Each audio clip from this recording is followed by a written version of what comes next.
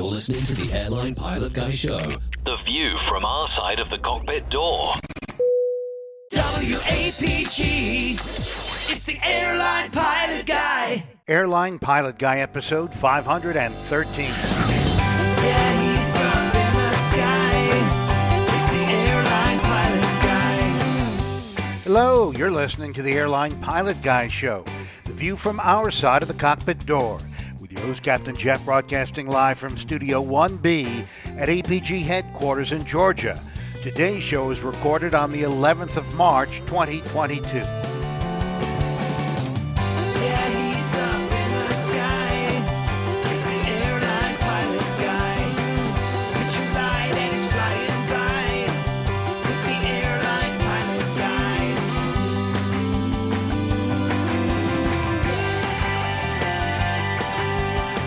In today's episode, a Cessna pilot makes a perfect landing after a catastrophic engine failure.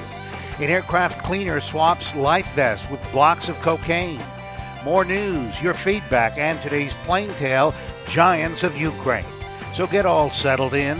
Tray tables and seat backs in the upright and locked positions. Electronic devices powered on. I'm Radio Roger, and Flight 513 is ready for pushback. Thank you, Radio Roger. He's an award-winning TV and radio reporter, currently at the #1 all-news station in the nation, 1010 Wins in New York City. Welcome to the Airline Pilot Guy Show. It's an aviation podcast covering the latest in aviation news and your great feedback. I'm Captain Jeff, a pilot at a major legacy airline based in Atlanta, Georgia, and joining me today from his studio, in Hartford, Hereford, and Hampshire, professional photographer, former RAF fighter pilot, retired Airbus A330, A340 captain for Virgin Atlantic Airways. It's Captain Nick. Good evening, everybody. Hi there, Jeff. A little bit short on the ground tonight, I see. Yeah, we are, but we're going to make up for that in just very, very witty satire. Scintillating. Yes, scintillating content. Oh, who's that? From her studio in Ontario, Canada, retired financier and aviation enthusiast, spreadsheet master, and our producer-director, it's Liz Piper. Good day, everyone. Glad to be here. Excellent. Glad to have you with us. And that's it for the crew today. So let's go right on into the news.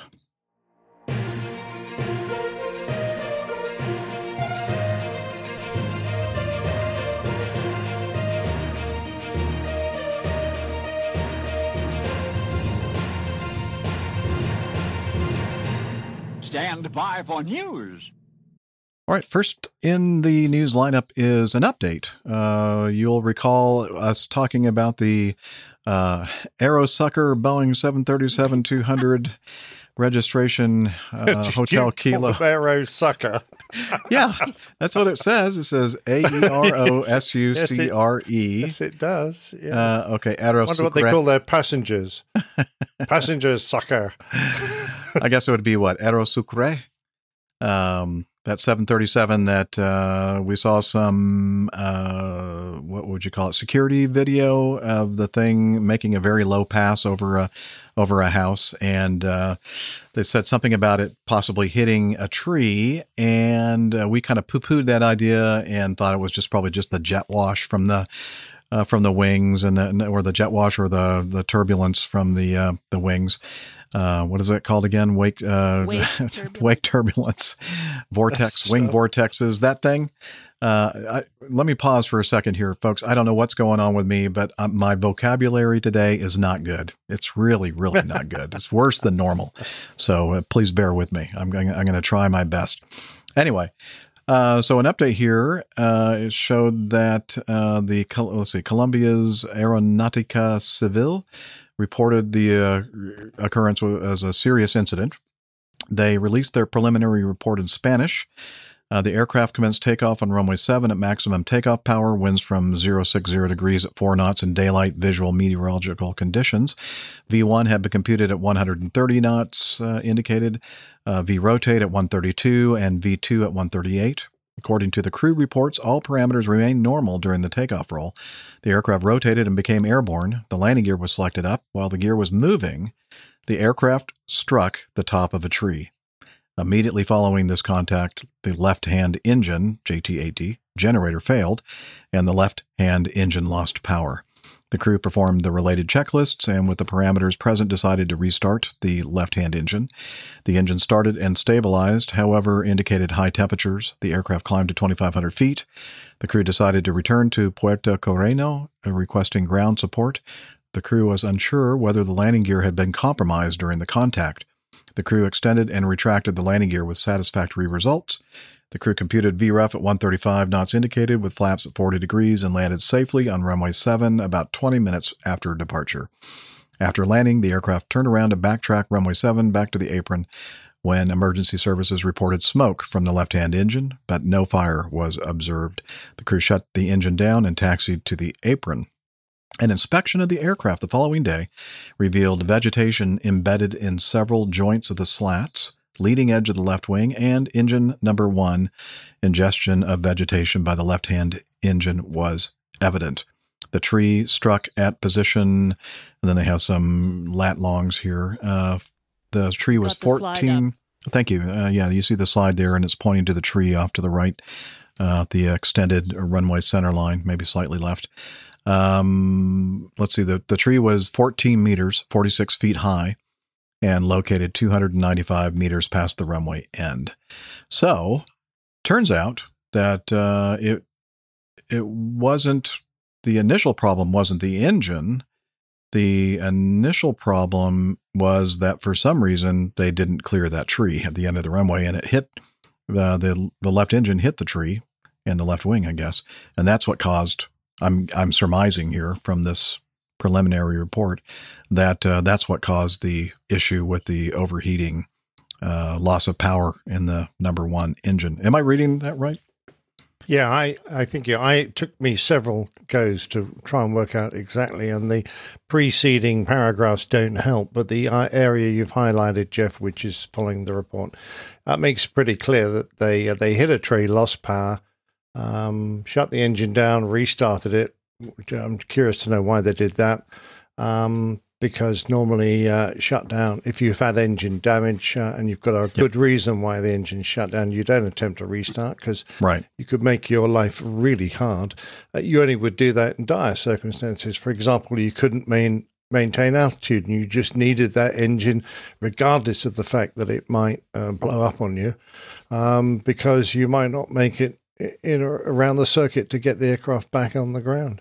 So, yeah, I think you have read it exactly right. And I think your analysis was also good in that for whatever reason, it didn't climb above the trees. It could have been a badly flown takeoff. I think that's probably unlikely. Takeoffs are really a no-stress maneuver normally once you're at that point, you're off the ground. People very rarely mess that up. It's, I don't know, they're at takeoff power, so they're at basically the maximum power they can get. So it's unlikely to be any kind of a other thing we might have thought of, like a miscalculation of the flex power if they were doing a flex takeoff or reduced power takeoff. So it could be either the engines were already malfunctioning, not producing enough thrust, or, I don't know, what's tickling my head is they were a bit overweight, perhaps. Yes. That's what I would say. That if they're using full power already, it sounds like maybe they didn't have the accurate weight, and they were heavier than expected. In which case, you'd normally say, the crew probably did an excellent job. And if they were overweight, perhaps they did need that engine back, even if it wasn't going to produce a lot of power, to help them keep the aircraft comfortably above stalling speed and able to do turns and the like, so they could get round for a landing. And unless they've examined and reweighed it, or everything that came off, we may not ever find out if they just unloaded it and then, took everything away. Yeah, get rid of the evidence. Exactly, yeah. But it must have been a pretty terrifying, because I think if you're hitting a 40-meter tree off the end of the runway, you're going to be going, what is wrong with this aeroplane? Help! Pretty terrifying. If you've got the trees around the aircraft after takeoff, you're really, on a hiding to nothing. Well, Tony must know that I am a fluent Spanish speaker and that I was just translating live while we were doing the show from the Spanish into English. No, that's not true at all. I don't know Spanish at all. I'm assuming that Simon from the Aviation Herald is the one that was doing the translation. It doesn't really say because the report is in Spanish. So maybe Simon's a fluent Spanish speaker. iHullBoxes has come up with a Tecker one. They don't sugarcoat it. Aerosucla. They don't sugarcoat it. Absolutely. He also made another pithy comment regarding the JT-ATs and smoking. And yes, I think in this case it was just smoking a little bit more than normal. Yes. The number one engine. Yeah. But all part of the crew, they got it back safely, which is great. Because it can't have been easy if they're struggling to gain altitude.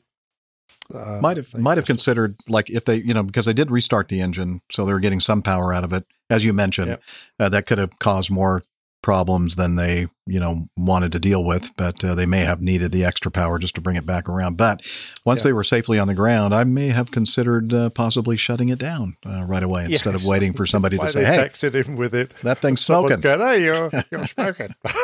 Exactly. Yeah, good point. Good point. And I'm not quite sure why they cycled the gear. Having got the gear down and 3 greens, I would have been quite happy with that. Yes, I'm not going to bring them up just to see if they still work, because the second time they might not. Exactly. Yeah, that was kind of an odd thing as well. Yeah. Okay. Well, we'll await more analysis on this incident when we get more information. Yeah, absolutely. Let's do B. This is a final report. This is from the Aviation Herald. Express freighters Boeing 737-300 at Melbourne. Let's see, Express freighters. I guess they were doing work on behalf of Qantas. And in fact, I think I have a slide there that has a picture of the 737 in Qantas colors. There we go, Qantas Freight, but this is actually Air Express or Express Freighters Australia. Registration Victor Hotel X-Ray Mike Oscar, performing flight 7395 from Perth to Melbourne. 2 crew. They were descending through 8,000 feet on approach to Melbourne when the crew felt a rush of cold air and soreness in their ears and received indications of auto fail and standby on the pressurization panel. The differential pressure was indicating 0 and the outflow valve was about 50% open. The crew worked with a related checklist. The auto fail light extinguished. However, the cabin pressure remained uncontrollable. The crew suspended further troubleshooting and continued the approach for a landing in Melbourne about 20 minutes after the onset of trouble.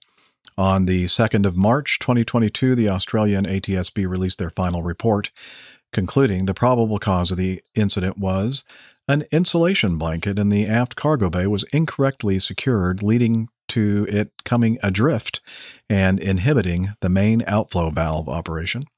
This resulted in uncontrolled pressurization changes in the aircraft. Yeah, you jam up that outflow valve. That's not a good thing. Yeah, it might be worth explaining to those listeners who don't quite know how it works. We pump all the air we need into the aircraft, and then in order to control the pressure inside the aircraft, we modulate the outflow valve, so we let it leak out at a controlled rate, which the aircraft pressurization system can monitor and alter. So that outflow valve is very important for maintaining the right pressure in the aircraft. Exactly. The ATSB analyzed the flight crew reported passing through 8,000 feet. The auto fail standby annunciator lights illuminated, because we already talked about that in the narrative. During descent, the main outflow valve modulates increasing cabin pressure as ambient air pressure increases. It's possible that the failure of the main outflow valve heater gasket, identified by engineering personnel from the occurrence, resulted in the valve freezing in the closed position. As the aircraft descended into warmer air, the valve may have thawed, resulting in its sudden opening and observed ingestion of the unsecured insulation blanket. However, with the main outflow valve operation inhibited, it was unable to modulate, allowing an unrestricted venting of pressurized cabin air. This resulted in the inability to control the aircraft's cabin pressure, reported by the flight crew. Anyway, it goes on in a little bit more detail regarding the pressurization system and the auto-fail annunciation, standby annunciation, etc. Let's see. During post-occurrence troubleshooting and inspections, the engineers discovered multiple aft cargo bay insulation blankets either installed incorrectly, damaged, unsecured, or missing. This included probably one went right out the outflow valve. Yeah, I was gonna say. Yeah, here's one on the ground. Yeah. This included an insulation blanket protruding from the main outflow valve. It was sticking out of the outflow valve. As part of the post-occurrence rectifications, the engineers correctly oriented and installed new blankets where required. Let's see. The incorrect installation of some of the blankets, along with an inadequate inspection of their condition, occurred at some point prior to the occurrence. A heavy maintenance check was carried out on April 26, 2020, 15 months prior to the occurrence. This inspection and maintenance activity included multiple tasks within the aft cargo bay, which necessitated the disturbance and partial or complete removal of the insulation blankets. After this date, and prior to the occurrence on the 6th of July 2021, there was no documented evidence of maintenance carried out in the aft cargo bay, which would require access or disturbance of the insulation blankets. So, yeah, well done, Sherlock. They managed to work out who did it. So they will, in fact, of course, have work records of who did that work, and they will be retrained, I'm sure.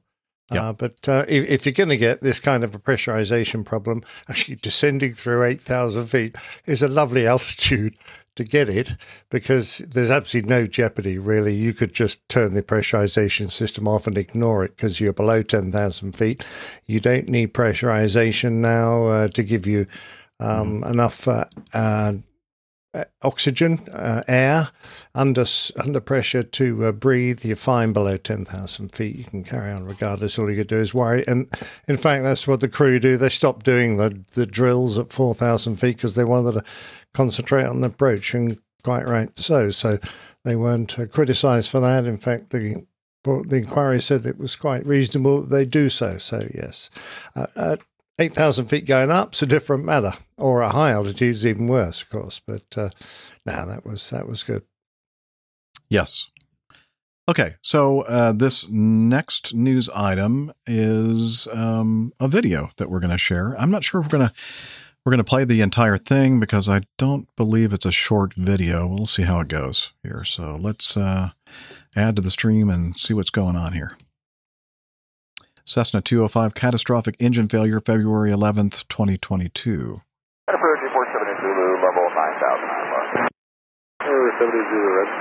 6 minutes later, approximately 1 hour into an IFR flight from S-36 to Kilo Mike Yankee Victor. Departure 8478 Zulu. 8478 Zulu, good. I think I'm losing this engine. 78 Zulu, roger. And upspeed your discretion, keep you advised. Engine just popped and I got smoke in the cockpit. I need to go somewhere immediately. Okay. I'm going to pause for a moment here. This is a single-engine airplane, high-wing Cessna, single-engine, Cessna 205. And as he said, his engine was acting up, and then it just popped, and now he has smoke in the cockpit. He needs to get on the ground right away. Can I get, is that Hillsborough off my nose here? 70 affirmative, 11 o'clock there, about 6 miles. They're showing wind calm at 610. Keep left 200, standard 1,100, about 3036. All right, 3036, and it looks like I got him in sight. What were the winds again? Winds fairly calm. Fairly calm. All right, I'm going to be over the field just trying to get set up for this. So what's the biggest runway? The biggest runway would be 13 right or 31 left. Basically whatever runway you need over the cat. All right, we'll figure it out as we get closer in here. Thank you. 78 Zulu, Roger, maneuver as necessary, and you just want to go to Hillsboro? Yeah, I think I got it in sight here off my nose. We'll just go there. I'm and completely prompt stopped. Engine, it like blew up on me here. 78 Zulu, Roger. Interesting. I'm pausing the video. He's got a nice, probably a GoPro or something like that, situated in the cockpit, looking forward through the windscreen, and you can see the beautiful countryside ahead, some mountains and clouds, and the stopped propeller. What part of the country is this? Is up in the Pacific Northwest, Liz. Okay. She's asking what part of the country. Hillsboro is to the west of Portland, Oregon. I believe Hillsboro is there's a big Intel fab, or several chip fabs for Intel computing. And so I think he'll say something here at some point, but I think he's right around 9,000 feet-ish, close to 10,000 feet above the ground. Of course, I don't know. That's probably MSL, not above ground level. So I'm not sure what the elevation is in that area, but let's... Do you want to just quickly read the comment from iHall Boxes here? Yeah, I did not. Excuse me. I'm getting all choked up from reading iHall Box's comments. And it did tickle me. He said, "Quick, grab the fire extinguisher from your pant legs." That's where we all keep them, don't we? Well, he should. That's where he should keep them in this case. Absolutely. All right, let's continue, see what happens here. Okay, so he's just gliding. While I've got some time here, what's the frequency going to be down there? 119.3. This is nice. All right, I like his preparation. Yeah. Yeah, he's thinking ahead. Yeah, exactly right. It shows he's still got a lot of capacity, and the emergency hasn't thrown him off. Right. So it's just really kind of peaceful looking. He's just kind of gliding. Exactly, yeah. He's just a glider now, isn't he? He's having a fun day gliding. He's not going down very fast. Not that I want him to. Yeah. Liz is saying it doesn't look like he's descending that quickly, but I don't know. It looks can be deceiving, I can think. These Cessnas don't have a great glide ratio, about the same as a 737. Yeah. Oh, really? Yeah, it's not very good. Seems like, maybe not as good as this. I don't know. I have no idea. I'm not going to say anything else because I don't. Now I can see him descending. Yeah, you can start. You can see that I've covered it in a plain tail, and I'm trusting the figures. On the 13 right through and left is about 6,600 feet. All right, I'm going to try for 13 right here. 78 Roger, maneuver as necessary and clear visual approach runway 13 right. All right, cleared for the visual, and we'll keep you posted here. I must admit, if I was going to do a practice force landing, Hillsboro Tower, no, they're going to have equipment out for you, and let me know when you're ready to switch over. I'm sorry. Go ahead. I'd never be too quick to declare which runway in case I'd change my mind halfway around the pattern. Yeah. Oh, I'm losing a bit of height here. I think I'll go for that runway instead. Yeah. I guess, as he did before, he's already kind of thinking ahead and trying to communicate as much as he can and say, this is what I think I'm going to do. I don't know. May change. Yeah, the only thing I think he's done wrong so far is that he hasn't actually declared an emergency. So apart from that, I think it's obvious, but relying on his air traffic controller to interpret what he's saying, it's much clearer if you just declare an emergency. Mm-hmm. True. All right, cleared for the visual, and we'll keep you posted here. Yeah, just let me know if you need anything else. Let Hillsboro Tower know. They're going to have equipment out for you, and let me know when you're ready to switch over to the tower. All right, Roger. Yeah, we're not going to be able to taxi off or anything. We'll just stay over the field here and hopefully get it in. I don't know whose sigh that was. Was that the pilot? The pilot. Yeah. I think so. Yeah, I think he's going. I wonder how much this engine's going to cost us. How did I get in this situation? Yeah. How much can I get for this when I sell it? Liz says, how much can I get for this when I sell it? if I don't crash. At the smoke blowing down here, it looks like 3-1 left is going to be a better bet for us. 78 Zulu, no problem. Clear bridge approach 3-1 left. All right, clear for 3-1 left for 78 Zulu.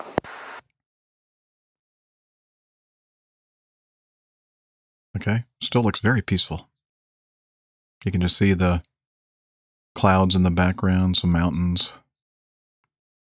You see a little bit of civilization. He's got time to open his flask and get a cup of coffee. Yeah, or get those fire extinguishers ready from his pant legs. Yes. Yeah.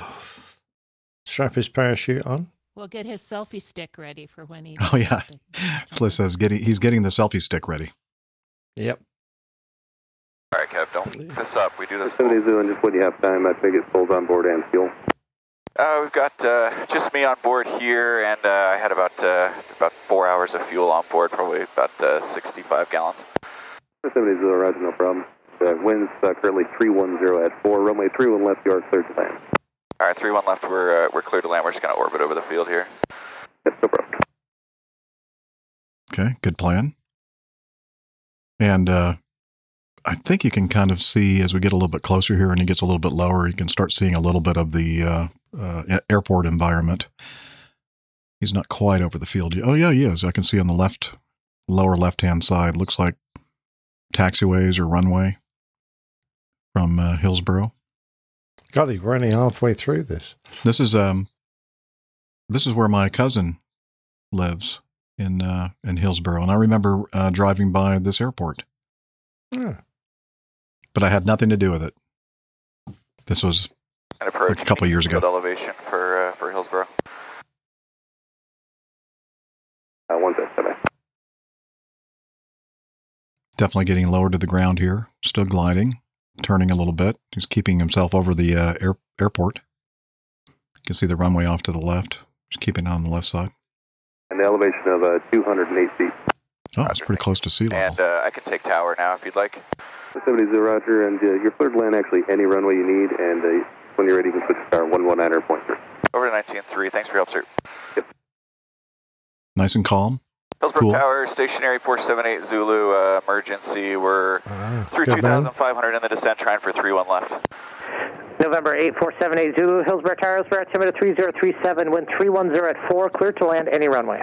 Clear to land any runway, 8478 Zulu. Good question, Craig. He hasn't said anything, so I'm not sure if he would or not.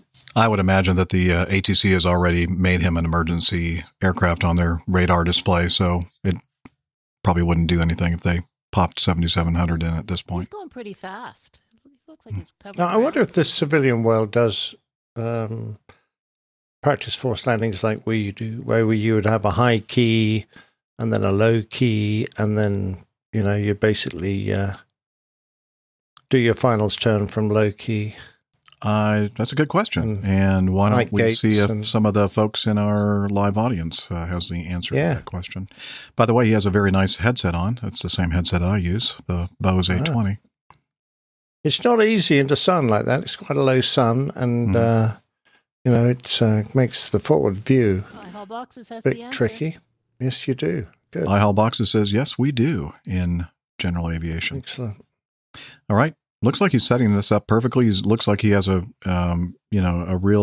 really good idea of his energy.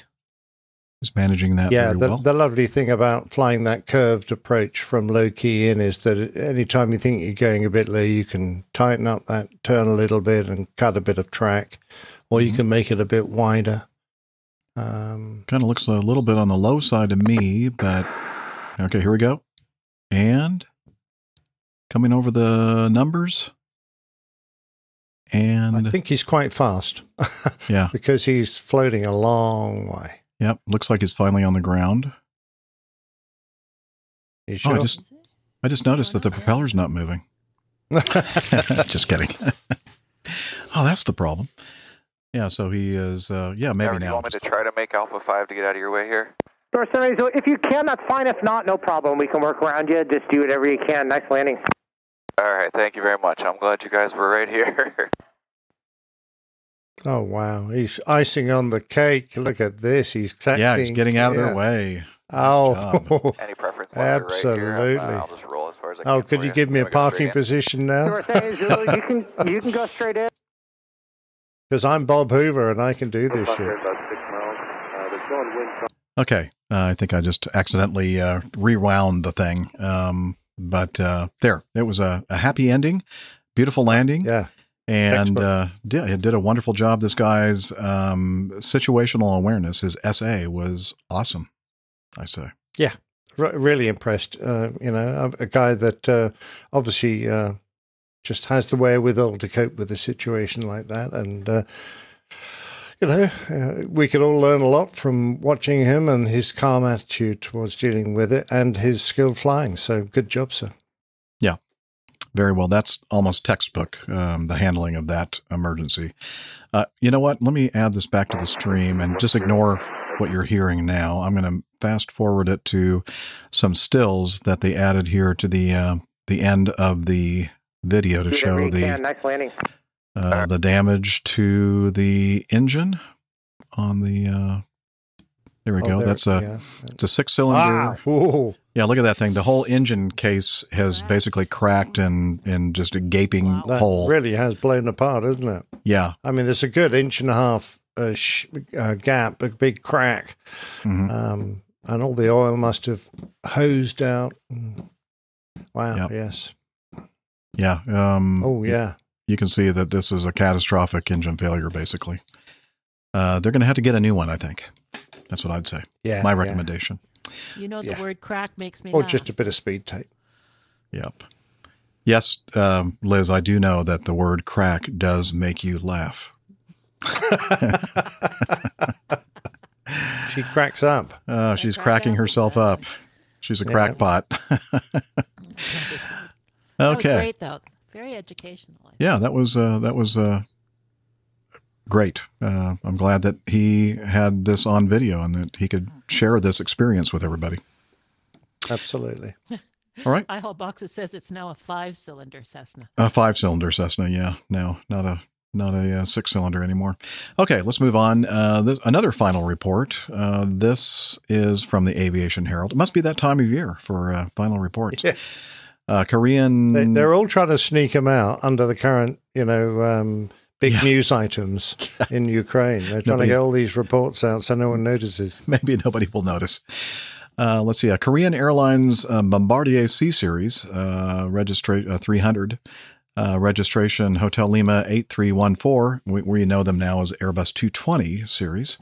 Performing flight 753 from Busan, South Korea to Nagoya, Japan, with 64 people on board, was climbing out of Busan when the crew stopped the climb at flight level 290 due to the failure of the left-hand engine. It was a Pratt & Whitney 1521. The aircraft returned to Busan for a safe landing about 1 hour after departure. A replacement airplane, this time a 737-900, reached Nagoya with a delay of 2.5 hours. Boeing to the rescue. A Boeing to the rescue, yes. On March 3rd, 2022, the NTSB released their final report concluding the probable cause of the incident was the manufacturer's inadequate cleaning of the crucible before melting the nickel alloy used in casting the low-pressure turbine Stage 3 blades. That resulted in a casting anomaly from where an intergranular crack, there you go, Liz, occurred, became the origin of a fatigue crack that led to the fracture of a low-pressure turbine Stage 3 blade. The NTSB... Come on, Jeff, how the devil did they work that out? I have These no guys, idea. neither have I. I'm going, how the...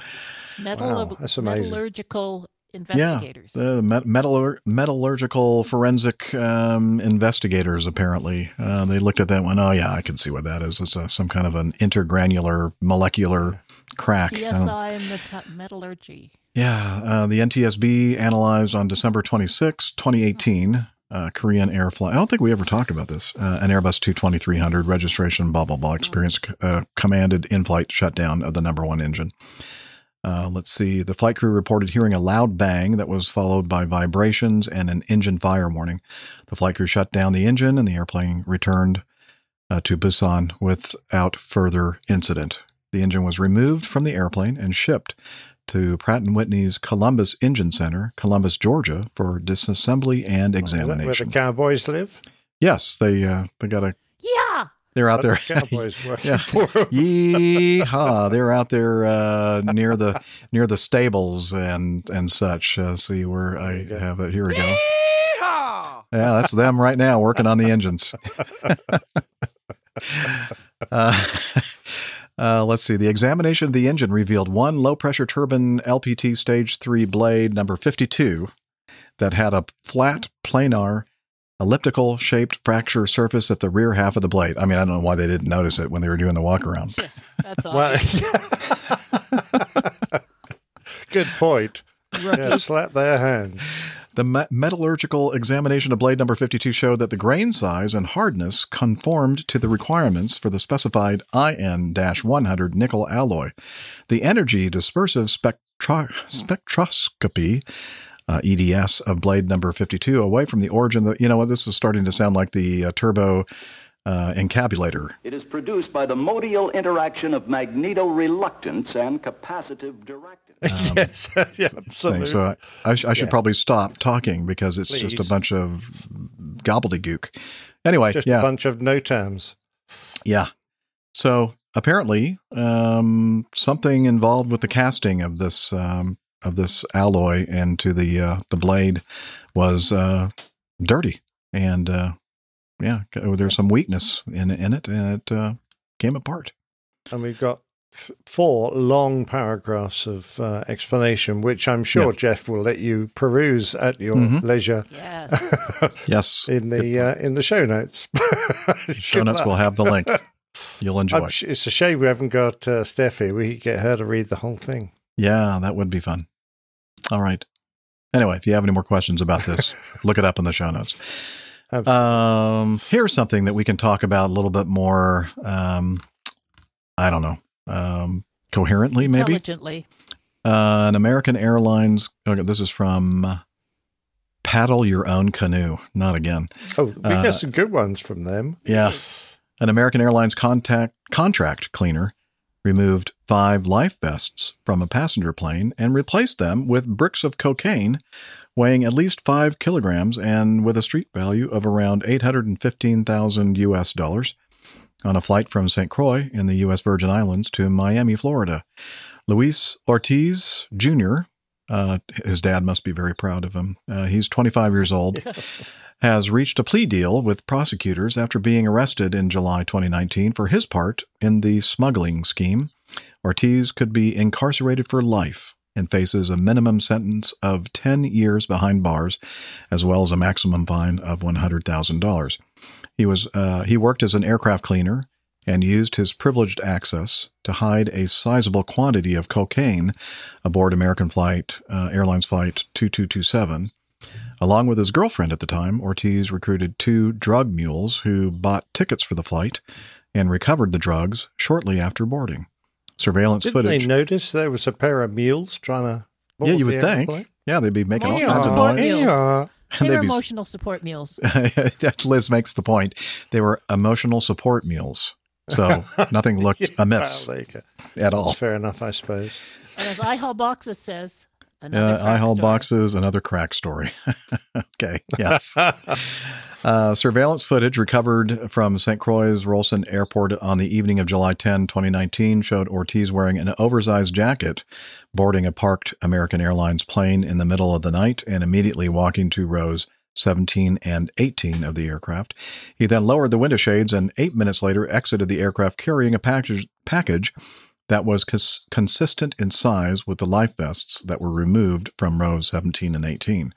The following morning, the drug mules were instructed to get help from an American Airlines gate agent who allowed them to pre-board the flight and remove the drugs from the life vest bins without any other passengers around them. On arrival in Miami, the flight was met by Customs and Border Protection officers, and the 2 mules were taken into custody. They both pleaded guilty to possession with intent to distribute and have already been sentenced in a Florida court. Prosecutors. They'll do some hard time down there, The won't they? slammer. Yeah, I think I'm going to do some time in the slammer for sure. Flight attendants aren't routinely tasked with making sure life vests haven't been tampered with, but airlines do carry out regular checks, which can range from making sure every life vest is correctly stowed to just sampling a certain percentage of them on board. Another great comment here. Well, there you go. There's another novel way of smuggling. Yep. I haul boxes again. I imagine that jet having to ditch and powder flying everywhere. Happiest water landing ever. Yeah. Oh, dude, it's so nice. Yeah, there's no this problem. water feels so good. I know. You got a life vest? No, but I don't care. Oh, man. All right. Moving on. This is from, again, paddle your own canoe. An airline pilot accused of murdering an elderly couple is suing his former employer for unfair dismissal after bosses sacked him when he was remanded into custody. Greg Lynn, 55 years old, of Caroline Springs to the west of Melbourne, Australia, stands accused of murdering elderly campers Carol Clay and Russell Hill. The couple went missing during a camping trip in March 2020, but their bodies were only found on November 30th, 2021. That's what, a year and a half later? Yeah. It took 2 months for police to eventually identify the couple because of the advanced level of decomposition of their bodies. Lynn was arrested in December and has not been found guilty of any crime ahead of his trial later this year, but bosses at Jetstar sacked him in January because his, quote, present circumstances prevent him from working as a captain on the airline's A320 fleet. The TWU, the Transport Workers Union, have taken up Lynn's case and has accused Jetstar of denying him procedural fairness. In a letter to the airline, the union said Lynn's dismissal was harsh, unjust, and unreasonable. The two sides were unable to come to an agreement, so the case has now been referred to the Fair Work Commission. Lynn, the accused pilot, argues that he can't be expected to attend work because he is in custody pending his trial, but he has not been found guilty of any crime or workplace misconduct. Yeah, like you're innocent until proven guilty, right? He's got a point. Absolutely. And I suppose by the letter of the law, even, if this guy turns out to be guilty, then no one's going to care. But according to the letter of the law, you can't deny him his wages if he is currently innocent. I'm sure you could figure some way around. Most airlines, in my experience, when someone has been accused of a fairly heinous crime, they find a way to make them go away. So they usually murder them. Have them resign. And I don't know what inducements they use, never having been in that situation. Thank goodness. But yeah, exactly. They didn't catch me. I suspect it would be monetary or something, because the airline just don't want to be associated with them as an employee anymore. But I think Jetstar probably made a bit of a mistake here. They should give the guy the benefit of the doubt unless, of course, the police have a cast iron case against him, in which case you've still got to wait for him to have a guilty verdict, but I have less sympathy for him. Right. I mean, I know that he did it. No, I'm just kidding. I don't know that. But just look at the picture of the jury. Him. Will he looks guilty to me? Yeah, I must have been. Yeah, he's not a conventional looking. Oh, I don't know. No, he looks like a happy bloke. Main Man Micah makes a good point. I thought airline pilots were allowed to murder elderly couples, kind of like marrying people, like a captain on the ship 2 months. Well, we usually keel haul them, Main Man Micah. I think as a captain of an aircraft, we're allowed to keel haul someone. Sounds painful to me. I don't know what that means. What does that mean? Keel haul. Well, you tie them to hands and feet and drag them under the bottom of your ship and up down one side and up the other.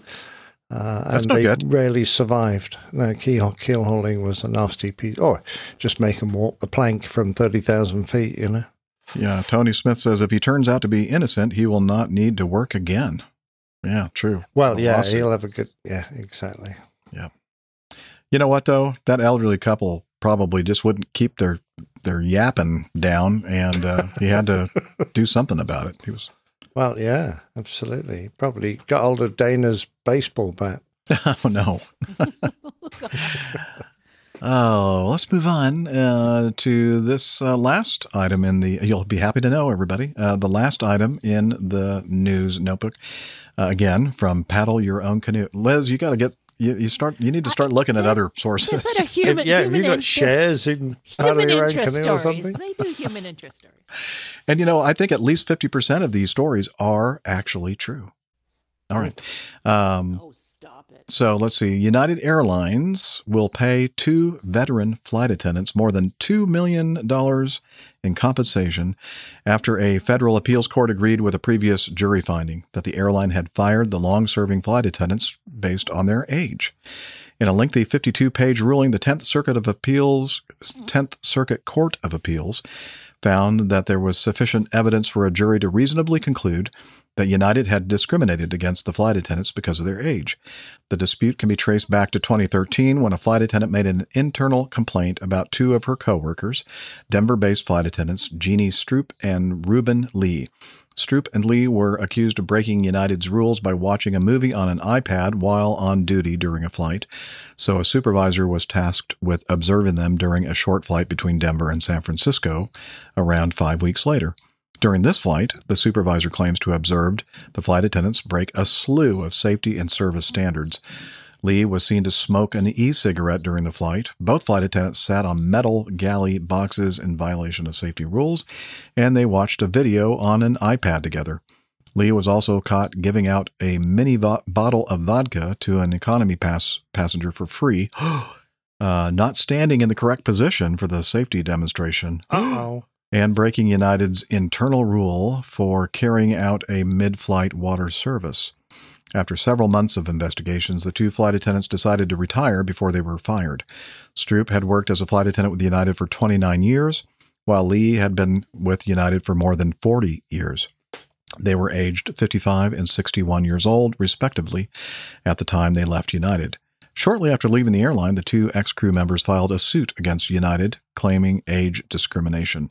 During a 5-day trial, the flight attendants convinced the jury that United's witnesses lacked credibility, that United's explanations were inconsistent, and that there had been no procedural irregularities. Stroop and Lee didn't try to hide the fact that they had broken the rules, but claimed they were commonplace and minor, and that similar transgressions from other flight attendants hadn't warranted dismissal. In fact, United's internal policies suggested flight attendants be subject to gradually escalating levels of discipline, but in this case, the airline was attempting to fire the crew members.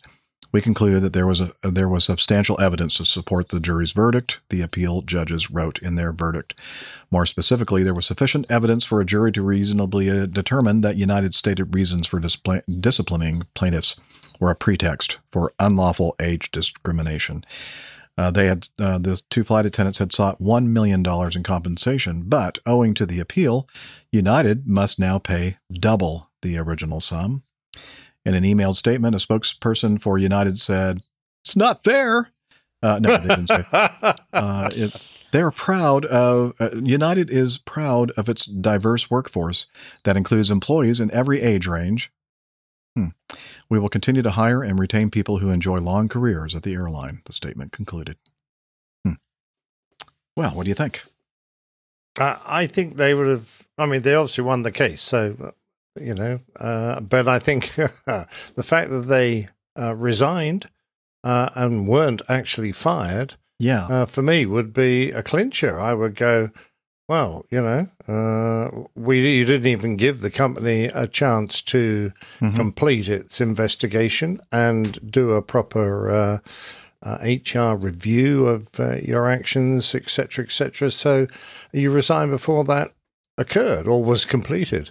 Yeah. So I'm going, I don't understand why this case has gone the way it has. Yeah, I kind of felt the same way. And if they had definitely been fired, then I would think that they definitely have a case in court. But if they voluntarily retired, I don't know. I agree with you. To me, it seems that they're sitting on a box watching a movie on your iPad and smoking your e-cigarette during flight would probably be sufficient grounds for firing without any warning. I don't know. You are the cabin crew are definitely the face of the company in front of the passengers, and their behavior in the cabin while they're at work has to reflect the values of the company, and they definitely weren't doing that. I think it's completely irrelevant if they gave a passenger a vodka, because they might have been just trying to placate someone who something didn't quite work out for them. I'll give you a free drink. And there was something else there that was pretty trivial, so I don't know why I even brought that up. But after two reports, one from another cabin crew, presumably a senior one, and from one of their senior observers, that they were shirking their duties and behaving badly on the aircraft, I think that should have been sufficient to fire them. I mean, it could be that they're just, both of them like super slackers. It appears that way from, some of the evidence presented here in this article. But, as the point was made that, they're supposed to go through, escalating levels of discipline. And it seems they just wanted to shortcut this one and just go directly to trying to either, get them to, quit or eventually fire them. I don't know. I agree with you. I mean, I don't know if the company have actually written down all the levels and what you need to do to achieve those levels. I need to have a look at their books to see their manuals. Well, we'll go ahead and I have them here. I'll go ahead and please, if you get them could shipped just over to email them to me. Okay, we'll do. In the meantime, though, I think that it's now time, thank goodness, for the Getting to Know Us segment. And of course, that means that it's our time to get all caught up with one another, what we've been doing between shows. And Nicholas, how about yourself? What have you been up to since? When did we record last week? It was earlier in the week, wasn't it? Saturday. Saturday, I think. Okay, so it's just over a week ago. Today, okay. Yeah, a week and a day. Okay. And the answer to your question is, I've been having COVID tests and then a quick visit to a hospital to have a hose pipe stuck down my throat, which was not. I didn't want to have. Jilly is going to need a new a leg operation, so I've been trying to take up or not give her lots of things to do, like drive me to hospital, etc. So I did this endoscopy without any form of sedation, so that I could drive home again. And it's no drama if you can stay relaxed, but it was damned uncomfortable. You've all seen the movie Alien. I felt sure at one point he was going to stick this probe out through my chest. And excuse me, I quite enjoyed watching the pictures. But when we got to the bit that I started leaning as he moved in front of the TV screen so I could see round him. But he obviously didn't want me there, so he just stood right in front of me. He didn't want me looking at it. So I thought, well, that's a bit mean. But what did it look like? Was it all like pink? Yeah, it was pink and slimy, just like you'd expect it to be. And having, fasted and things so that, you don't get anything in the way. He was basically looking to see how my hiatus hernia was getting on. And it's in hiatus, or whatever that means. I don't know. I think it's a good thing. No, right? It's having a good time. Yes, it's fine. It's on holidays. It's low grade, and he wasn't worried about it, so that's great. So that's out of the way. And I've still got various follow-ups after my little heart problem that I'm still trying to knock on the head. But more importantly, the lovely wife is heading off to have her leg chopped off. Not really. Although Pip was wondering if he could have their leg, the old leg. Yeah, sure, no probs. Yeah, just part of her leg. The knee to be yes, that's fair enough. Okay. Anyway, yeah. So I'm going to be a busy boy doing everything around the house that I and Chili normally do separately. I'll be doing it all for a few weeks. So there may be a slight hiccup in the production of Plain Tales because I'm going to be a bit flat-strapped, to tell the truth. Problem. Yeah, we're expecting, we'll do a rerun. So we got it covered. Or we'll just take the week off, whatever. We do have a small library. That may be even easier, but we'll see how it goes. Yeah. And apart from that, I'm feeling pretty good now. I've really cut down on my alcohol for some reason. I just don't feel like I want so much.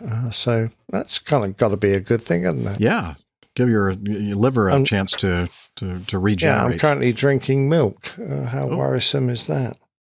Very. I drink a lot of milk. Well, I'm drinking tonic water without any gin.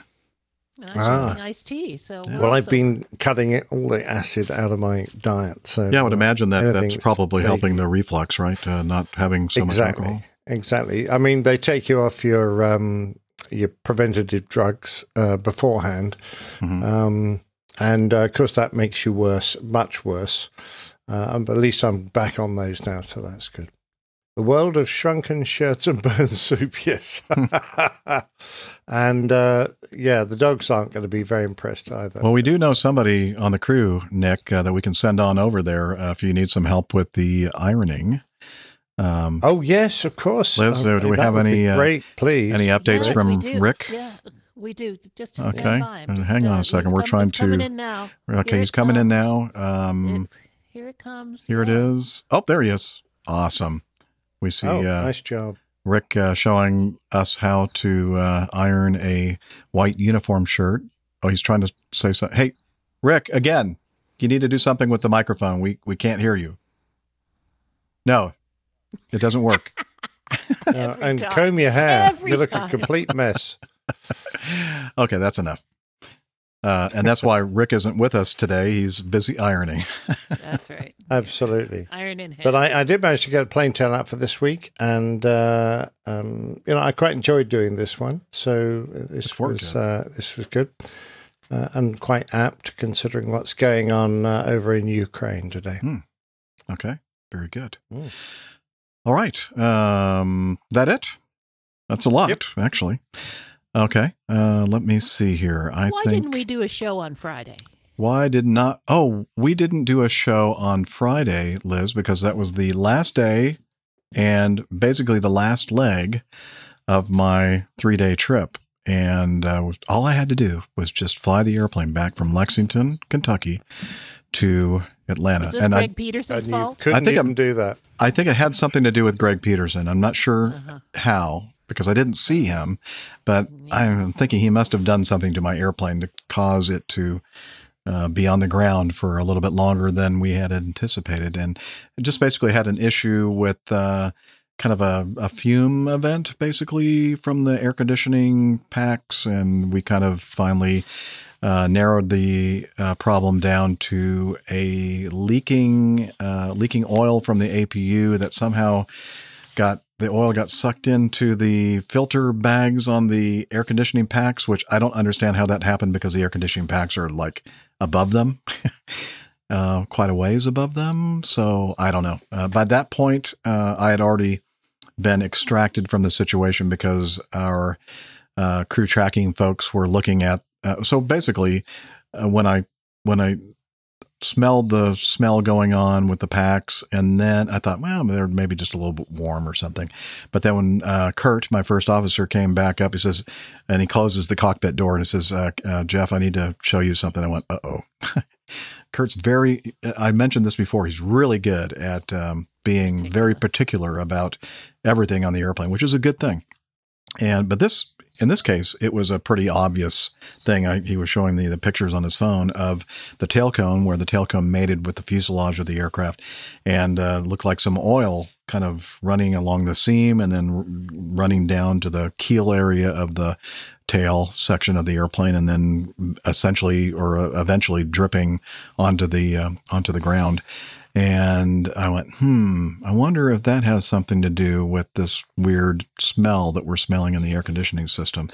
And so I thought, yeah, even though this is my last flight, my getting home flight, this is concerning enough to me that we should have this investigated a little bit more. So we contacted our company's maintenance, and they said, yeah, we're going to go ahead and have we don't have any Acme full-time maintenance there. We have a contract with another mechanic service or maintenance service there at the airport.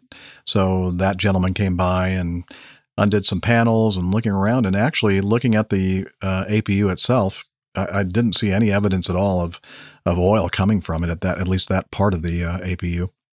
And the oil reservoir was at showing full, so it didn't look like there was a huge leak. So we were kind of scratching our heads on this one. And then finally, maintenance control in Atlanta finally said, I think that because the airlines are very sensitive, as we've seen over time doing the show with, smoke and fume events. There was no smoke in this case, just kind of a different kind of a smell or a fume. And so they're kind of sensitive about that. So I had to fill out a smoke and fumes report. And then they said, we're going to send some mechanics, mainline mechanics down from Cincinnati, which is the closest hub that we have. Driving, though. And they weren't flying. They were driving. I think it's about a little over an hour drive, I think, from Cincinnati to Louisville, to Lexington. And of course they had to find a couple of mechanics that could do that, and then, try to get some parts that they think that could possibly be swapped out, etc. And then, of course, they didn't have the parts, the filter bags that they were thinking that they were going to need to change out. So they had to have those flown up from Atlanta. So you get the picture. Everything was being drawn out, this delay. At first I was hoping that we'd be able to get this problem resolved with because we had fully boarded the airplane at this point, and was keeping the passengers advised as to what was happening with the situation. And then finally handing out free vodka? Okay. No, we weren't handing out free vodka at that point, Liz. But no alcohol. We don't need to, make the situation any worse. But so finally, cocaine like though? What's that? The cocaine? Yeah. The cocaine like. Row 17 and rows 18, there were a couple of kilos of cocaine. Yeah, they did seem to be pretty happy around that area of the but anyway, so they finally decided, this is going to take a little bit longer than we anticipated. So we're going to go ahead and, have the passengers deplane, try to, accommodate as many of them as possible on other flights to Atlanta. Although every flight to Atlanta that day from Lexington was oversold. So, not much you could really do. So, finally, crew tracking looked at all the numbers, and we were up pretty early, in Wichita that morning, about 5:30-ish Eastern time. And it was getting pretty obvious that we weren't going to be able to fly the flight back to Atlanta when they finally had resolved the situation. So they said, okay, we're going to have you lay over here in Lexington and then deadhead on the morning flight. It's like a 6 o'clock in the morning flight. And I'm thinking, I think I'd rather jump seat on one of our flights going back to Atlanta in the evening. And because they were supposed to get a pretty significant snow event in Lexington. Short flight, right? Yeah, it's a very short flight. It's about an hour flight from Lexington to Atlanta. If you went straight, as the crow flies, it would be much shorter, maybe a 45-minute flight. But because of the routing that you have to take to kind of get all sequenced in with all the traffic coming into the 4 basic gates into Atlanta, it's a little bit longer. Anyway. It was a very, very long day. Finally got back to Atlanta. I think it was about 8:30 when we were finally pulling into the gate. And then it was another, it was a very long ride on the crew transportation out to the employee parking lot. What was going on there? I guess that time of night, they close some of the other security gates, and they have to take this gate on the south side of the airport. And I don't know. I've never seen any of these roads before, and it was dark. And I'm thinking, what do they do? Where's this driver taking us? I'm being hijacked. I thought we were being hijacked. Yes, Liz. And then I think I mentioned to the crew on messages that I think that this driver is driving us to Alabama. Starting here in Georgia. On my knee. Yeah. Anyway, so we finally got to the parking lot and got in the car. And by the time I got back here to the Roswell house, which is where I am right now, it was probably around 10:30 or so. So very long day. But, I think they finally fixed the problem with the jet, and they finally got the airplane back in Atlanta. And I'm sure taken offline to figure out exactly where that oil was coming from. But so that was my little story on Friday, and that's why it became very clear, pretty early on, that we weren't going to be able to do a show on Friday. So do apologize for that. But while I was on my trip and the second layover, the first night was in Myrtle Beach, the second night in Wichita, and one of our co-hosts, who is not with us today, probably spending good quality time with his family, or maybe traveling. I don't know. We're not sure. He's not with us today, but I did get to see Nick Macho Camacho Do you want to quickly do number 16 just while you're talking about Nick Macho Camacho? Do I want to do number 16 while we're talking about Nick Macho Camacho? Sure, why not? JJ Not Pittsburgh, some feedback we received from him, says, Nick needs a call sign here at Acme so that we did not confuse him with Captain Nick, HR problems and such. I vote that we call him Nick Macho Camacho. Thanks for the content. Listening to the APG show is one of my highlights each week. Thanks, JJ Not Pittsburgh. So thank you very much. And I guess it's kind of stuck in my head. Nick Macho Camacho. That's what we'll call him now. I like him. I like it. In fact, maybe his intro music now has to be Macho Man. Yeah. All right. Let's see. So we'll think about that.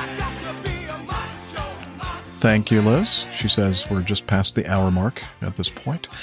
Let's see. So let me get back to Wichita. Well, not really, but in my recollection of my trip, called up or actually texted Nick Macho Camacho and let him know that I was going to be there. And I said, first of all, I feel like we're already kind of, taking too much of your time away from your family as it is. So don't worry about, I'm going to be there on a layover, but don't worry about coming, driving over and taking my first officer and I out to lunch or anything.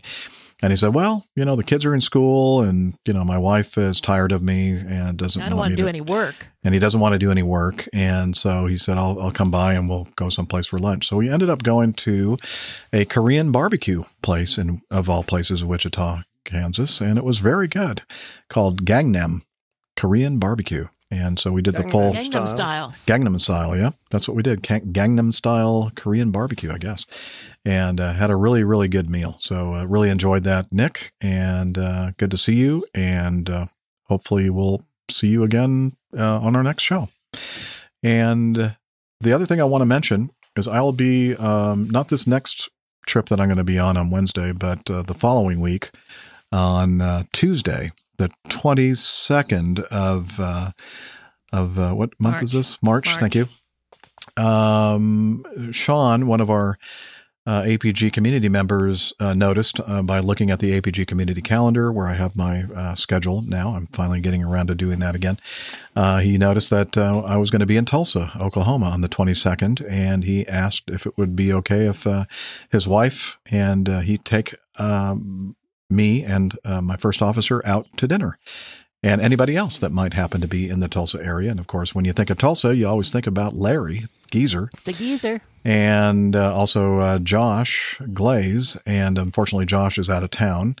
But we're going to have a meetup on the 22nd. We're going to go to the Mahogany Steakhouse. Ooh, and Larry Geezer is going to meet us as well. And the first officer on that trip is the same one that I had on this trip and the next one on Wednesday, but he doesn't want to be a fifth wheel, he says, so he's going to Who wants bow to spend out. more time with you now? No way. Anyway, so he's bowing out, but so it's going to be Sean and his wife and Larry Geezer and myself, and maybe you, if you happen to be in the Tulsa area or somewhere near. Larry's your date for the night. We are, Larry is my date. Thank you, Liz. You may want to join us at the Mahogany Steakhouse. And so if you are interested, just contact us over here. You can just send it directly to me, Jeff, at airlinepilotguy.com, and we'll give you all the details. Okay, and that's it for cover art. Yeah, cover art. Let's talk about last episode's cover art. It's a good wow! one. It's a messy, crappy piece of artwork. Yes, I Nick. know. Sorry about that. Best I could do. So, of course, we entitled the show "Supersonic Crap Can," and you'll have to listen to understand the context. And there's a beautiful illustration of a crap can going supersonic. Supersonic, with the little supersonic. What do you call that? Shockwave, I guess. Yeah, that's the old low pressure shockwave created as the I can't say that, goes Liz. supersonic. Yeah, and there's a brown shockwave as well. Yes, yes, that's the one that Liz just used. A different word that I can't use. Starts with S. Yeah, starts with an S and ends with a T. Wave. Family show, ladies and gentlemen. Family show. But yes. It's kind of yucky looking, but thank you very much. There's a rainbow in the background. Absolutely, it's you're happy. very welcome. It's Let's happy. hope we can have a There's slightly more rainbow. tasteful one this week. Yeah. Well, Liz does There's make a the nice point rainbow. that it's a happy cover art because there's a rainbow in the background. Absolutely, yes. I needed a background just to make it all look a bit different. So that's the one that popped up. Good. memorable. I like it. Yep. Very, very memorable. So thank you again for all your creative talent, Nick. I love it. It's pretty You're crappy. welcome. All right. Yeah. And Hey, coffee fun. with time. that, Speaking of I think crappy. it's now time to do some crappy coffee fund talk. And let's get Jeff Smith. He's waiting in the wings. Jeff, how about some coffee fund music? All right. Johnny, how much more coffee? No thanks. I love coffee. I love tea. I love the APG community. Coffee and tea and the Java and me. A cup, a cup, a cup, a cup, a cup. Oh, yeah. Again, as I said, Jeff Smith sings the APG Java Jive, and we're going to talk about the Coffee Fund, which is your way to support the show financially if you have the resources to do so. And a couple different ways to do it. One is the Coffee Fund Classic method. Since the last show, we have George Hollis coming in with a nice contribution to our Coffee Fund, the Coffee Fund Classic method. And thank you, George. Also, we have another mechanism to contribute and become part of our Coffee Fund cadre, and that is called Patreon, and you can become a patron. And since the last episode, we have two new producers. Famous singer One, James Taylor. Philip Timmer, and of course, James Taylor, the famous You Got a Friend singer guy, right? Right. I think that's the one. Same one? Yeah. Maybe not. I don't know. So James Taylor, Philip Timmer, thank you for signing up to be patrons of the show. We do really appreciate that. So if you want to learn how you can join this great group of folks, head over to airlinepilotguy.com/coffee. You'll be glad you did. We will too.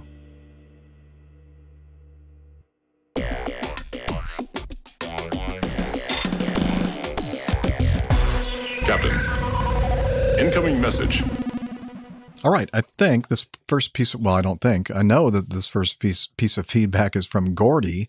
And I think earlier was with us on or in the live audience. He may still be. If you are, sir, make sure that you say something or forever hold your peace. But in the meantime, we're going to go ahead and read this feedback from Gordy. He says, "Hi, Captain Jeff. Thanks so very much for the shout out on the show. Tracks of My Gears. I actually loved the song Tracks of My Tears. I never even thought about the similarity. Oh. I'm sorry for forgetting to mention Miami Rick and Liz. They are also great, and Rick has some really great points of view. Just some, though. Yeah, not all. Yeah, not many. Not all, yeah. To clarify, I actually live, I wasn't sure because I was looking at the photos on it, or actually the videos, and it looked to me like it could not be Dubai because of just all the lush greenery and everything else, but apparently I don't know much about Dubai myself. He says, I'm sorry. To clarify, I actually live in Dubai and have done so for the past 10 years. Although Dubai is mainly covered in sand, the various communities have green grass and plants, all preserved through a systematic irrigation system. So I can understand why it may have looked as if it's in a cooler climate. Captain Nick is absolutely correct in his thoughts that used cars in Dubai are not expensive. Most of the cars in the show are under $10,000. There's some pretty nice cars too in his collection. Although FOs in the Middle East are paid fairly well compared to other regions, depending on flight hours flown, it's not uncommon to earn around $12,000 per month. Well, thanks again. It really made my day to hear my channel on the show. I'm hoping to give a shout out to APG on my next episode. All the best, guys. Keep up the great work. And again, that's Gordy. Good to hear from you, Gordy. And I've already forgotten what the name of his channel, Gordy in Color, I think, is his channel name on YouTube. Yep. All right. Well, let's keep moving on. COLOUR. Yeah, Color with a U. He misspells it, but oh well. You cheeky man. Yeah, Carolina Jeff sent this in. He says, hello, APG crew. I'm a long time listener, as in I heard APG 1 when it first hit the podcast sphere. Wow. Good Lord. That was May of 2011. That's a very long time. Thanks so much for the many years of entertainment and information. What started as a great show is now crap. No, I'm sorry. A crap can. What? Crap can. The last show certainly was, yeah. Oh, let me restart that sentence. What started as a great show is now just absolutely awesome. Thank you very much for saying so, Excellent. Carolina Jeff. Thank you. By the way, I like the name. I've always felt a connection to this podcast and a few of its hosts for a few reasons. First, the town I grew up in has always prided itself as being the birthplace of the airline Captain Jeff flies for. A gold star, if you can guess it. Anybody? Any Acme ideas Gold here? Star. Nick, do you have any idea where the birthplace of Acme Airlines is? I don't. There's no way that you would ever know Is it something Louisiana or really? Mississippi? It is. Yes, Liz. Yeah, you're right. It's Louisiana because And I'm not Googling. It was a town named for the Mississippi River. They call that area a delta region, a delta, like a river delta. I don't know why they named it Acme, honestly. But anyway, you're getting pretty warm there, Liz. It's Monroe, Louisiana. Monroe. Okay, thank you. I knew it was Louisiana. Okay. Okay. And let's see. Second, I spent many years living in the Atlanta area, in Sandy Springs, Woodstock, and Canton, which is not very far from where I am right now. Is that the Woodstock? No, it's not. That one is in New York, the state of New York. I guess every state probably has a Woodstock. Probably. We have a Woodstock here. Just a stone's throw away from Captain Jeff and Captain Dana. Over the last 13 years, I've been living in the Carolinas, inadvertently in a neighboring town to Dr. Steph. Hint, the town with love in the middle. Another gold star if you can correctly guess it. I'm not sure about that one. Love in the middle. I'm sure that Steph would know. Oh, okay, Liz is cheating. She's looking at a map, so maybe she'll be able to fill us in when she sees it. I'm looking here. Okay, well, I'm going to continue reading, and then you can interrupt me when you find it. For the longest time, I've been the kid/adult standing at the airport perimeter with his fingers entwined in the airport fence. I am the aviation nerd who stops and looks up every time a plane goes by, making sure to point it out to any family member that is nearby. I think we can all relate to that, actually. If there is a discussion about airplanes or aviation-related topics, I always have something to contribute. Yeah, I am that guy. One of my dreams has always been to get my private pilot certificate. However, due to cost, it was always only a dream. It would seem that every time I was in a position where I could afford lessons, well, my wife and I would decide to do something just as expensive, if not more. We would have a baby. Final tally would be 3 strapping boys. Oh yeah, more than one baby. Well, fast forward many years, one has moved out on his own. Number 2 will be moving out the next month or two, which leaves the youngest, who is about to graduate from high school. Very good. So I'm finally at a point where I can start to fulfill my dream. As long as nothing really crazy happens, the plan is to start lessons in the fall. That's great. Since I have a good chunk of time before I get started, I thought I would ask the group a few questions that would help me to prepare for lessons. The flight school is a Cessna Pilot Center, so the Cessna Private Pilot Kit I will need to buy will include an enrollment key for the King School's online ground study course, which will allow me to work on the ground school portion and possibly have the written test completed prior to flight lessons. So, what other things can I do in advance to prepare myself for the actual flying lessons? Oh, buy some decent sunglasses. Oh, yeah, for sure. Cool ones. Ray-Bans, preferably. Probably some good headset, because it's going to be noisy. I recommend the Bose 8. And a really neat flight bag. Yes. To carry all your manuals in. Engraved or emblazoned with like Maverick or something like that. Somehow tie in Top Gun. Yep. Yeah. What are some things to look for in a flight school and a CFI? Hoping Dr. Steph will be able to help. Oh, maybe we should. They need some airplanes. Just check they've got those. Jeff, Yeah. Flight school with airplanes is a good start. He said, hoping that Dr. Steph would be able to help, since I think she might be familiar with the school and CFIs at the airport just south of us, which is Kilo Uniform Zulu Alpha. Does that help at all, Liz, with figuring out what the town name with love? Monroe. I found a Monroe right there, but no. Well, that's not the same. Let's see. I've heard that the cockpit of the airplane is not the best classroom. If it is not the CFI's normal practice to spend ample time prior to each flight to fully brief on what the plan is for each flight, basically explaining the maneuvers before starting the engine, is this something I can and should insist on? And is there anything that is not in the brochure that I should expect, like extra costs, possible roadblocks, etc.? Did any of you experience a hurdle or setbacks in your primary flight training that you're willing to share? And if so, how did you overcome the hurdle or setback?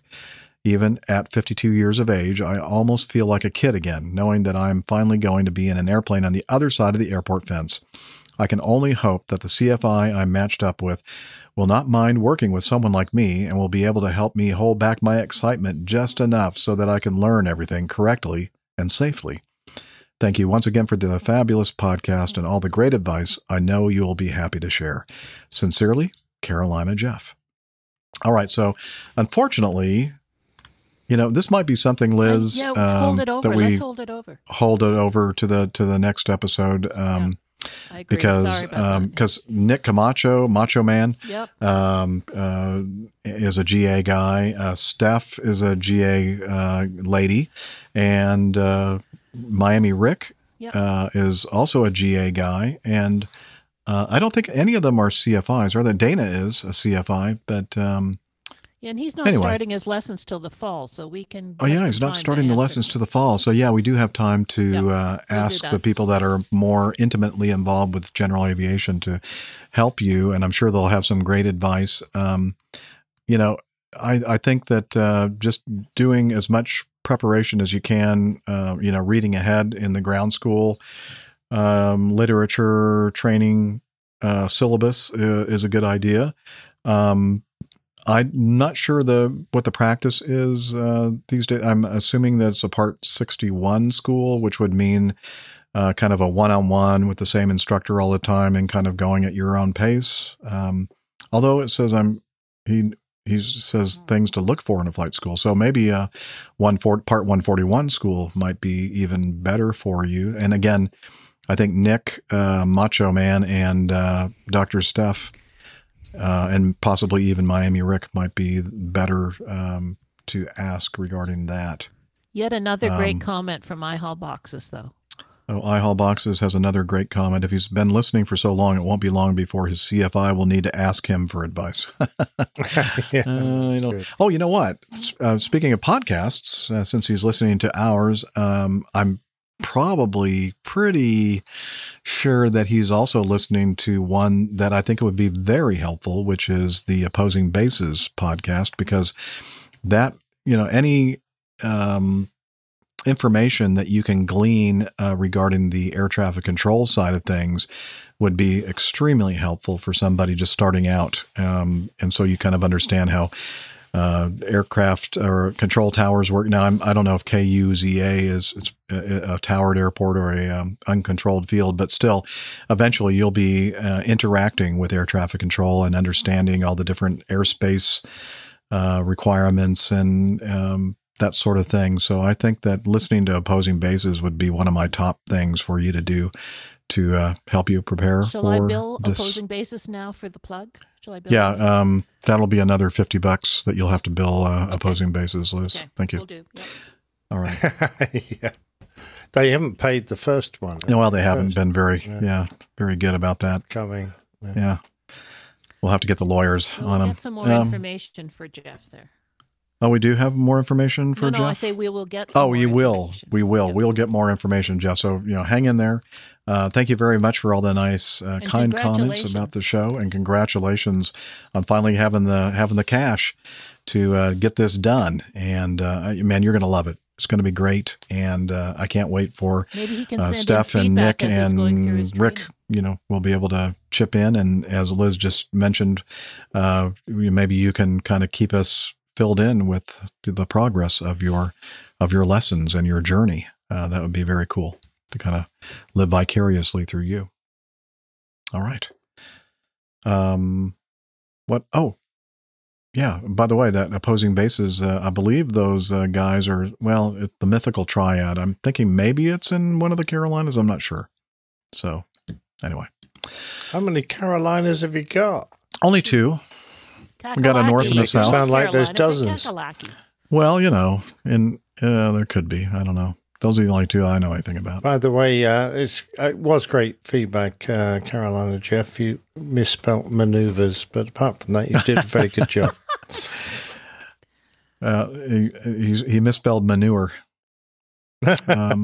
Okay, and he is quite right. The aircraft is not necessarily the best classroom. So someone who takes his time in the pre-briefing is essential, and a decent debrief as well. So if you've got someone who just wants to collect their dollar and dump you and move on to the next student, then he is definitely a CFI to move away from and find somebody else. And it is very much your choice. If you're paying the money, you can pick the guy who you think is going to give you a great experience, knows his stuff, and you blend with, you get on well with. Yes.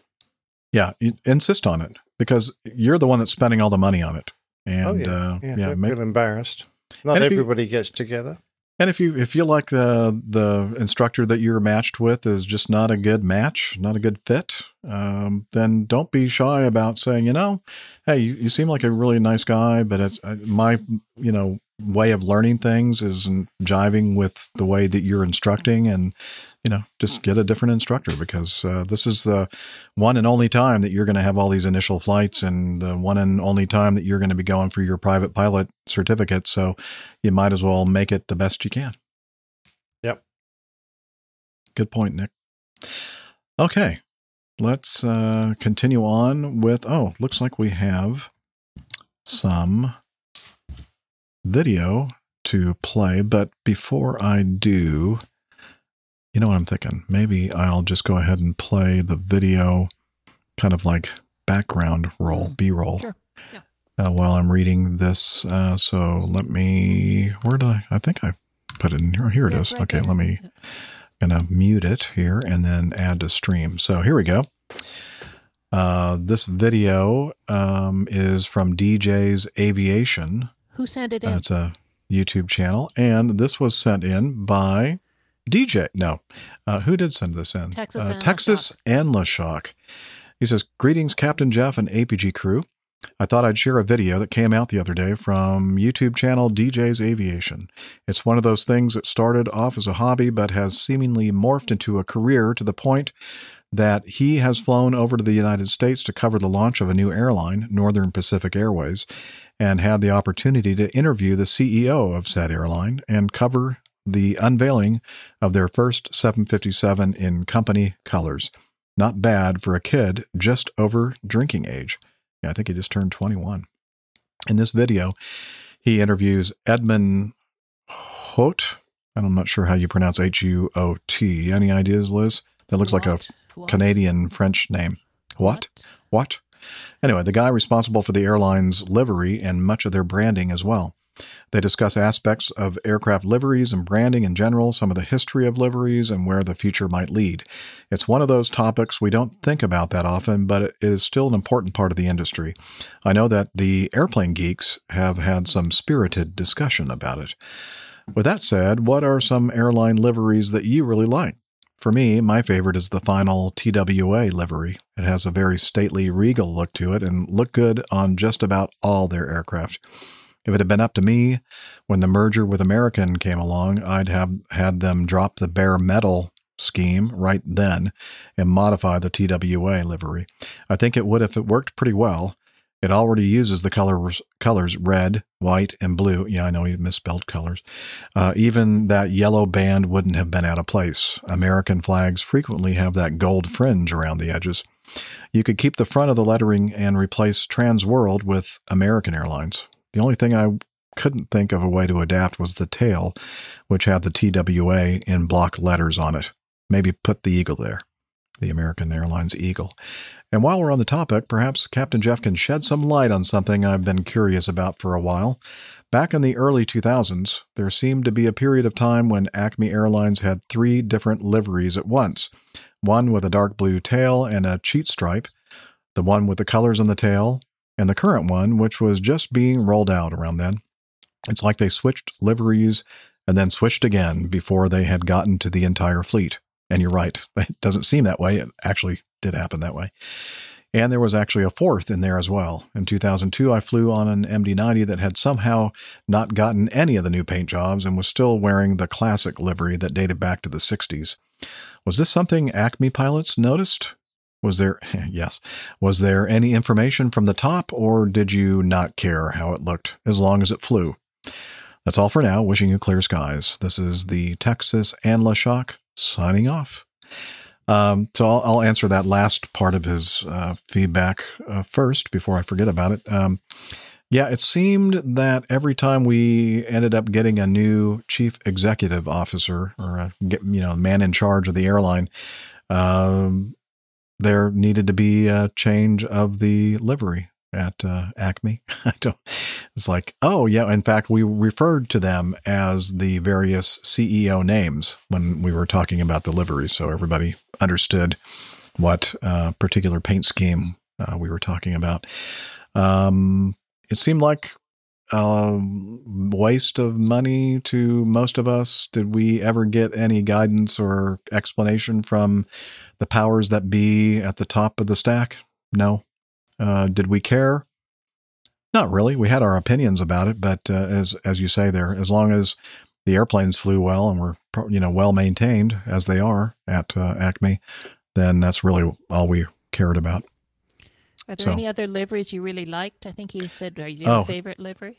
So, Liz was reminding me that he was asking me if there are any liveries that I really like. And I don't know, I'm kind of nostalgic, I guess. What was the Brazilian airline that I think it now it is no longer flying? I can't think of the, it starts with a V, I think. Varig? Varig. Yeah, Varig. I don't think they're flying anymore, are they? I always liked their livery because it kind of reminded me of the liveries of the 60s and early 70s, and that one line that kind of went along the window line. And maybe it's because I was a kid and just in love with aviation back then, and to me that was just like the way to paint an airplane. And being a pilot's killed that love. And being and then being a pilot has killed that love. No, it hasn't. No, I still have the love. I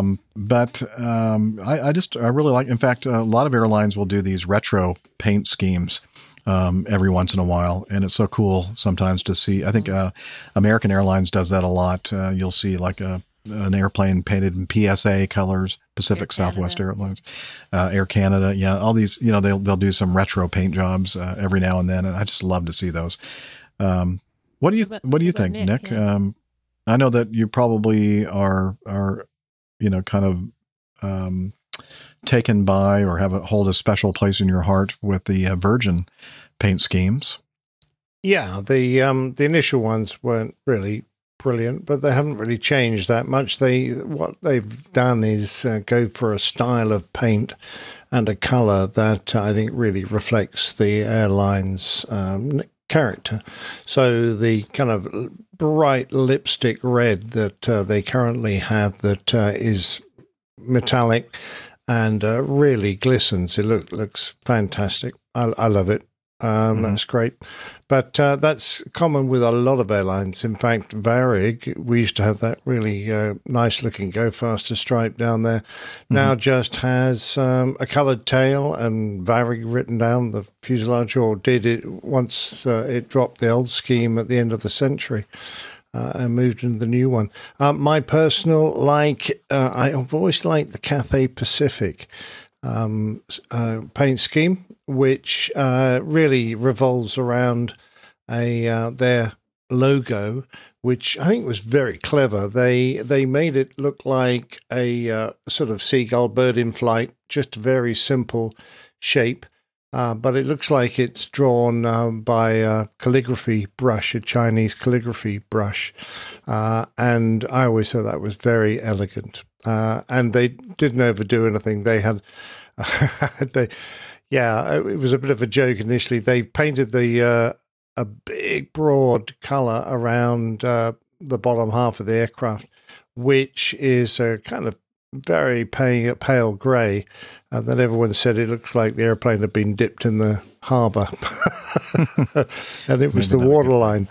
Yeah. Exactly, but no, it had very, very nice. But most airlines nowadays, except for those really exotic ones, just have the fin and then simple lettering down the fuselage or on the belly, which I quite like. And then they often have a little niche thing, whether it be the winglets or something, which stand out well and make them very easy to see. I always like the red engines on Virgin because when you looked up at the aircraft, you could almost always tell what airline it was. Then, other airlines started picking up on that. And I don't know whether it was deliberate or not, but a number of airlines use that trick of having bright red engines. Yeah. But I think there's a lot of time and effort put in by the corporate departments of these various airlines to get their image across. And for me, they don't make many mistakes, but there are some really nice ones out there that look very chic.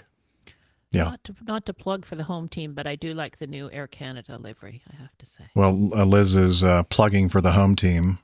She says she really does love the new Air Canada livery. That black with the red maple leaf? Yeah.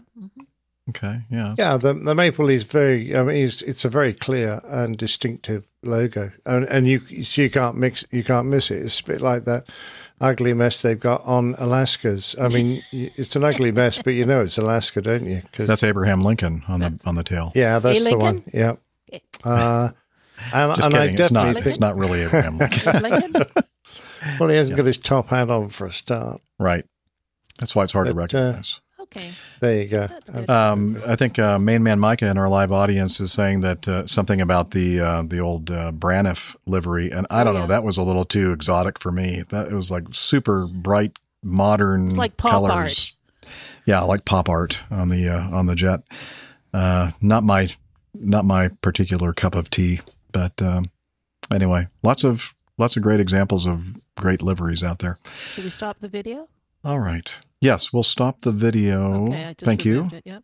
Thank you very much, Liz. And no love for Air Force Gray. Well, I guess if different strokes for different folks, I haul boxes.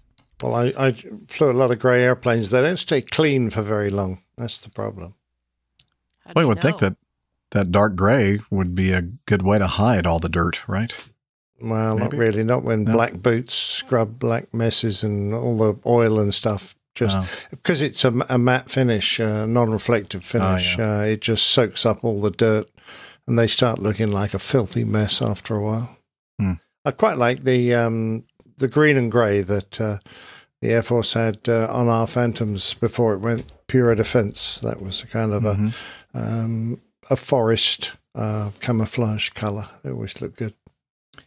We always joked around. One of the paint schemes on the C-141 Starlifter was a kind of a green and gray camo, and we called it the lizard because it looked like a lizard. We always joke around when we're like driving in the crew van to the airplane, and people go, "Oh, where is the airplane? I can't see the airplane. I can't see." Yeah. Because, it's camouflaged. Anyway, Jonathan sends us some feedback regarding pronunciation, which I don't know why he thinks we need any help with that. Yeah. He says, a bit of pronunciation help for you all. Guangzhou is pronounced Guangzhou. I'm not Chinese and don't speak Mandarin, but I've taught journalism. Yep, I'm one of them. Hopefully not aviation journalism, in Hangzhou. Oh, now he just spelled it differently. Oh, he's really trying to confuse me. In Guangzhou, Shenzhen, Kunming, and Nanjing, and am very familiar with the English pronunciation of most Chinese cities. Anyway, thanks for the podcast and for listening. Oh, what does he mean? We weren't listening to him. I guess listening or reading his feedback, I guess. Sending this from an Acme Junior flight to St. Louis for my dad's heart surgery. Just kidding. I know it's St. Louis for my dad's heart surgery. Still hoping we can meet up at some point. Cheers, Jonathan in Minneapolis. Absolutely, Jonathan. In the future, I plan on with my vagabond lifestyle and hotel living. Nomad. Yeah, I might. My nomadic lifestyle. Chances are I'll be going through Minneapolis from time to time on the way home to my home state, South Dakota. So hopefully we'll get a chance to meet up at that point. And I hope that your dad's heart surgery went well. All right. Continuing on, and speaking of, I don't know, do we have any? He's in the chat room. Oh, is he in the chat room? Okay, let's skip this one then. No, I'm just kidding. This is from Tim Van Ram. You ever heard of that guy? Yeah, one of those yeah, he's in the chat room. Oh, yeah, that's right. He says, I found this article on CNN about Laird K, a designer in Toronto that turned his aviation hobby into a new career. Speaking of the livery of Air Canada, we're showing that right now on the video. Anyway, I thought this was a wonderful story and want to share it with the APG community. Here is a link to his story. Enjoy, Tim Van Ram.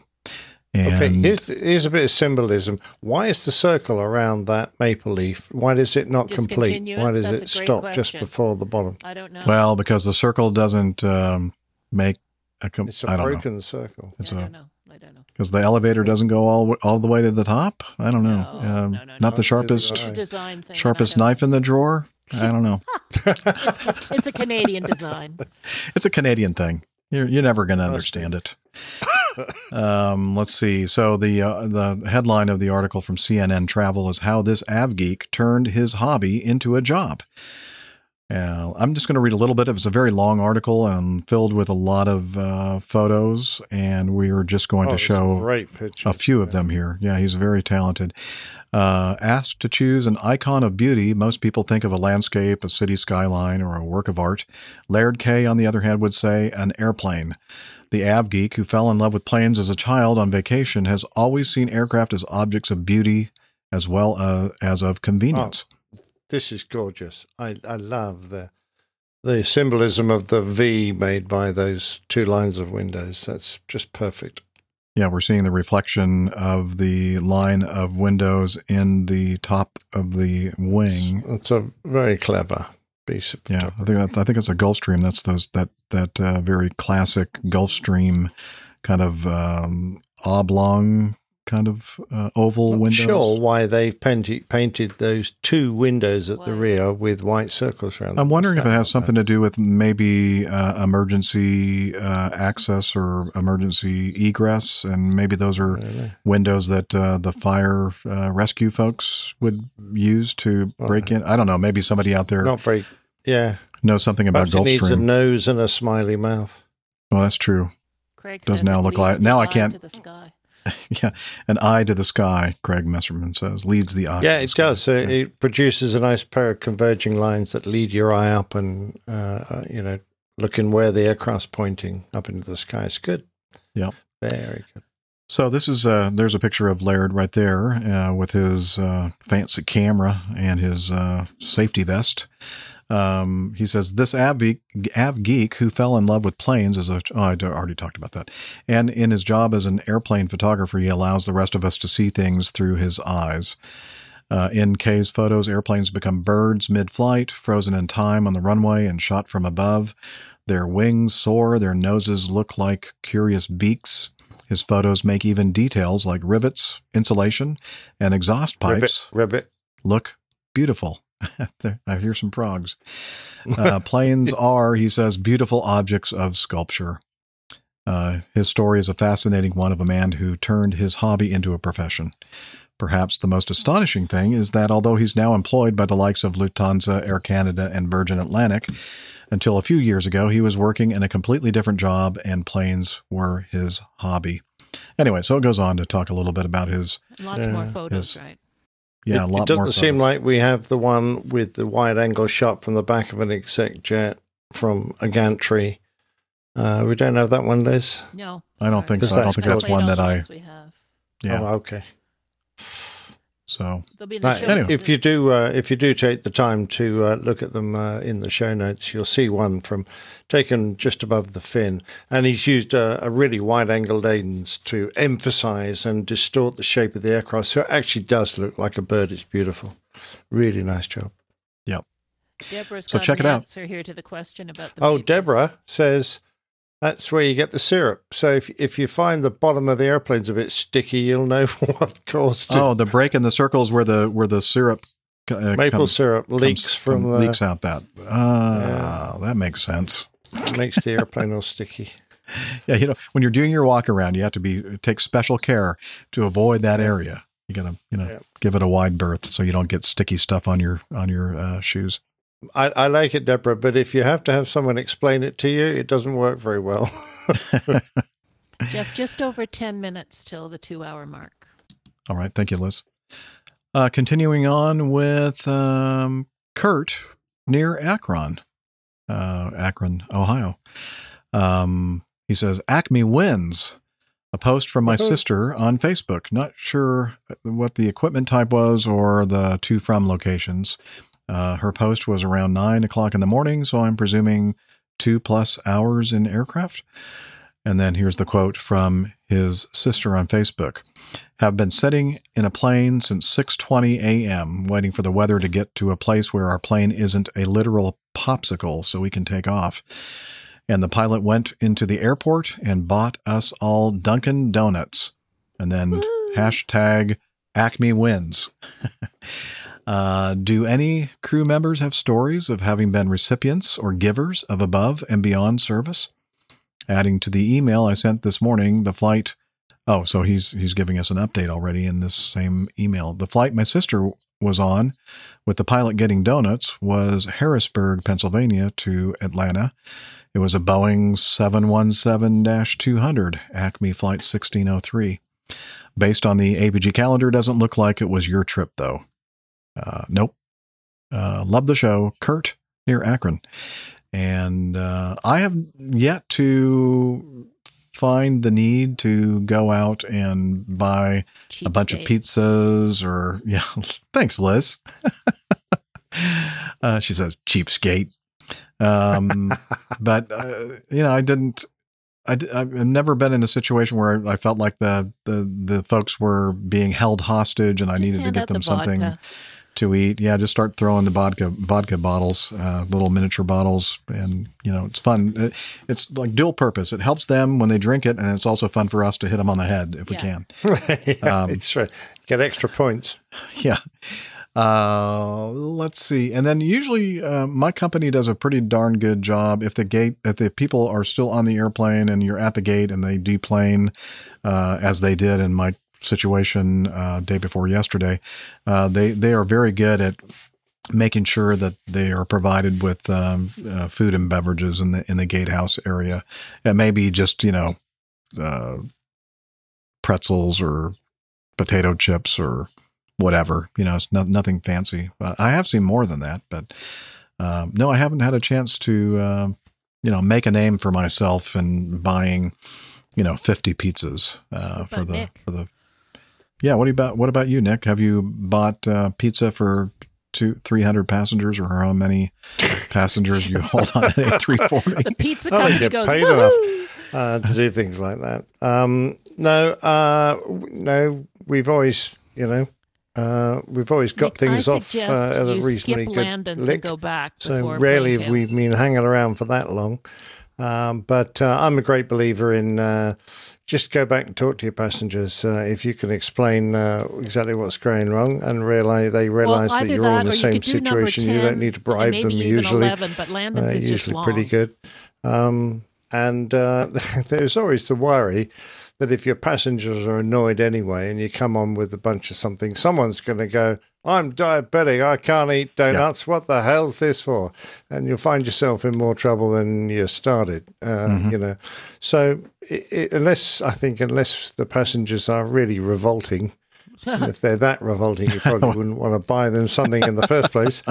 But if they're, you should be dealing with situations before they get to that stage, hopefully, and explaining and just calming things down. It's much better, I think, to do that than it is to go out and try and, it's a nice thought, but I don't necessarily think that's the best way of dealing with stuff. I'm curious as to what exactly was going on with this delay, waiting for the weather to get to a place where our plane isn't a literal popsicle so we can take off.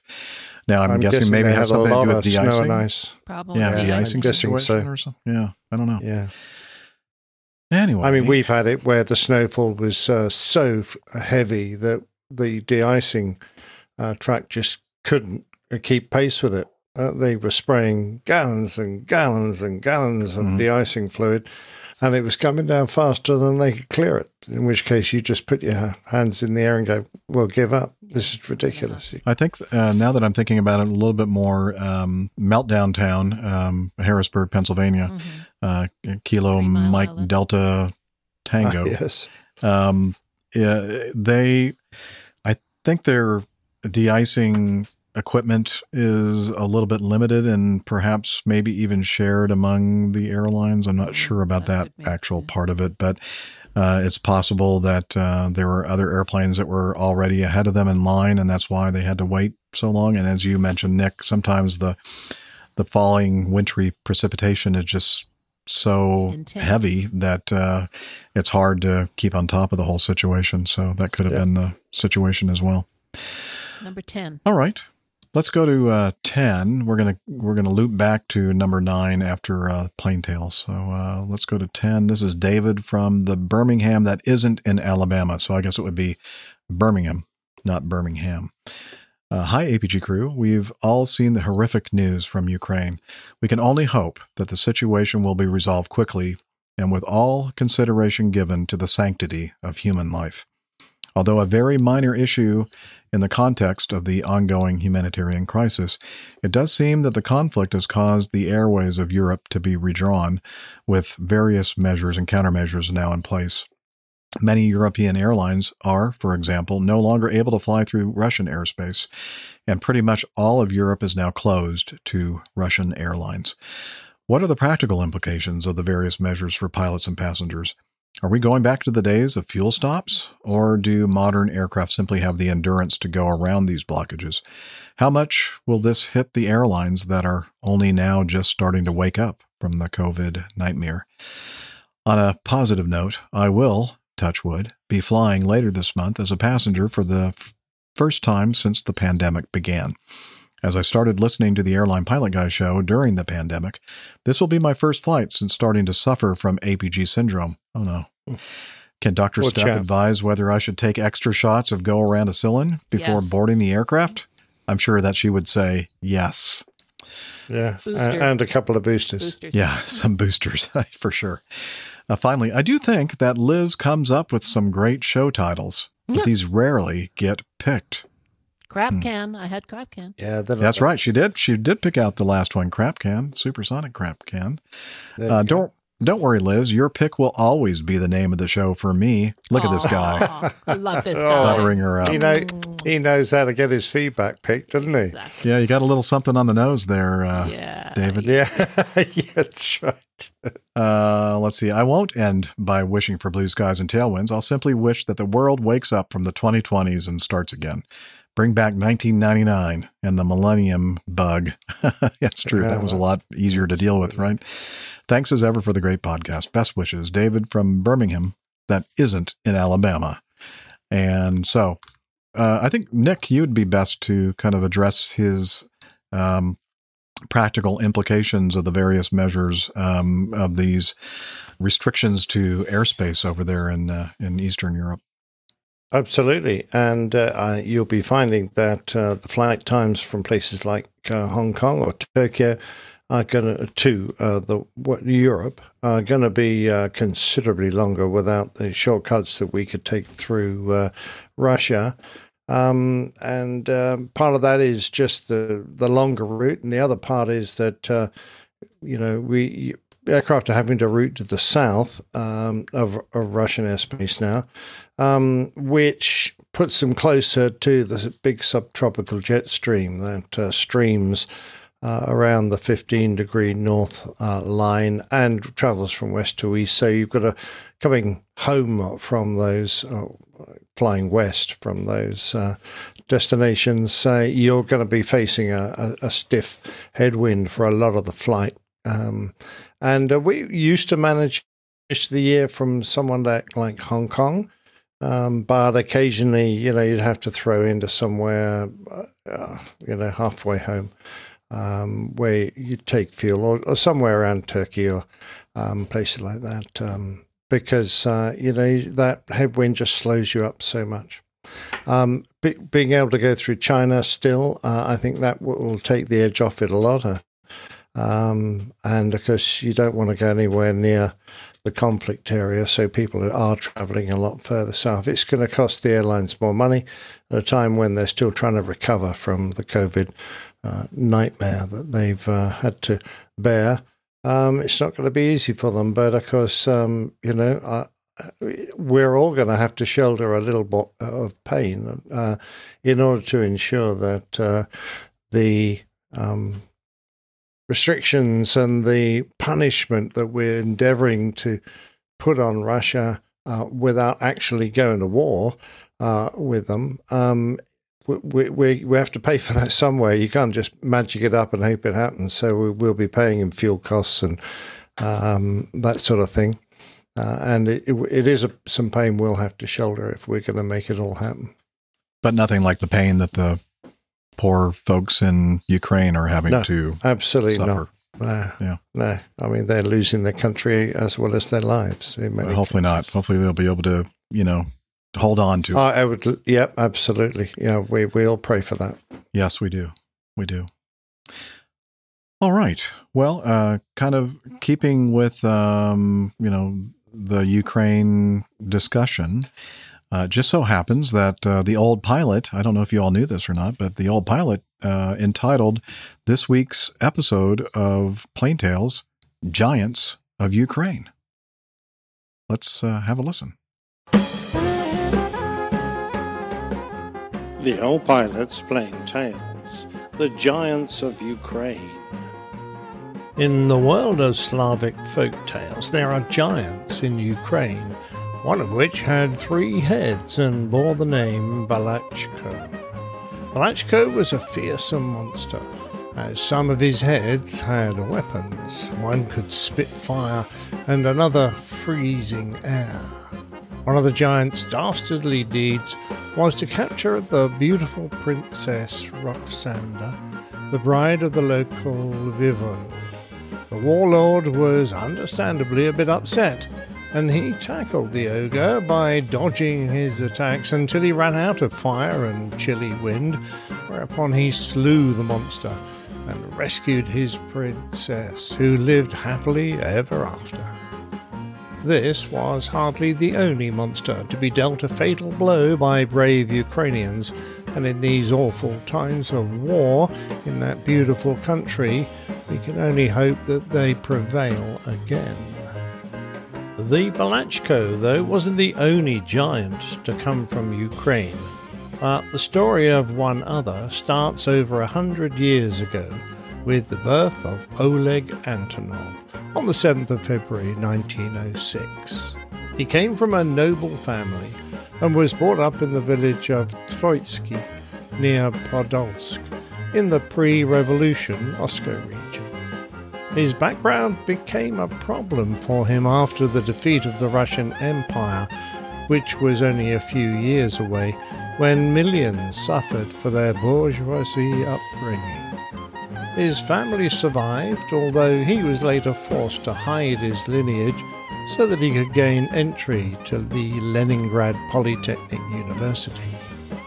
Oleg grew up on the edge of the Volga River in the city of Saratov, where there were few opportunities for him to learn about aviation. Nevertheless, the few magazine and newspaper articles he could find piqued his interest, and he collected them in a big scrapbook, which became a sort of reference book for him that the libraries lacked. Antonov wrote later that this collection was of great use to him. With other boys of his age, he established a society of aviation fans, issuing a handwritten magazine. Mad about flying, they became regular visitors at a local military airfield, where they were allowed to rummage about amongst the piles of wrecked aircraft on the airfield outskirts.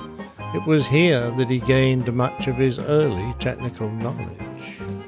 By the age of 17, he'd become an active member of the Moscow Air Fleet Friends Society, and it was there that he first showed his talent as an aircraft designer. At that time, there was great interest in gliding, and it was seen as a way to encourage young pilots.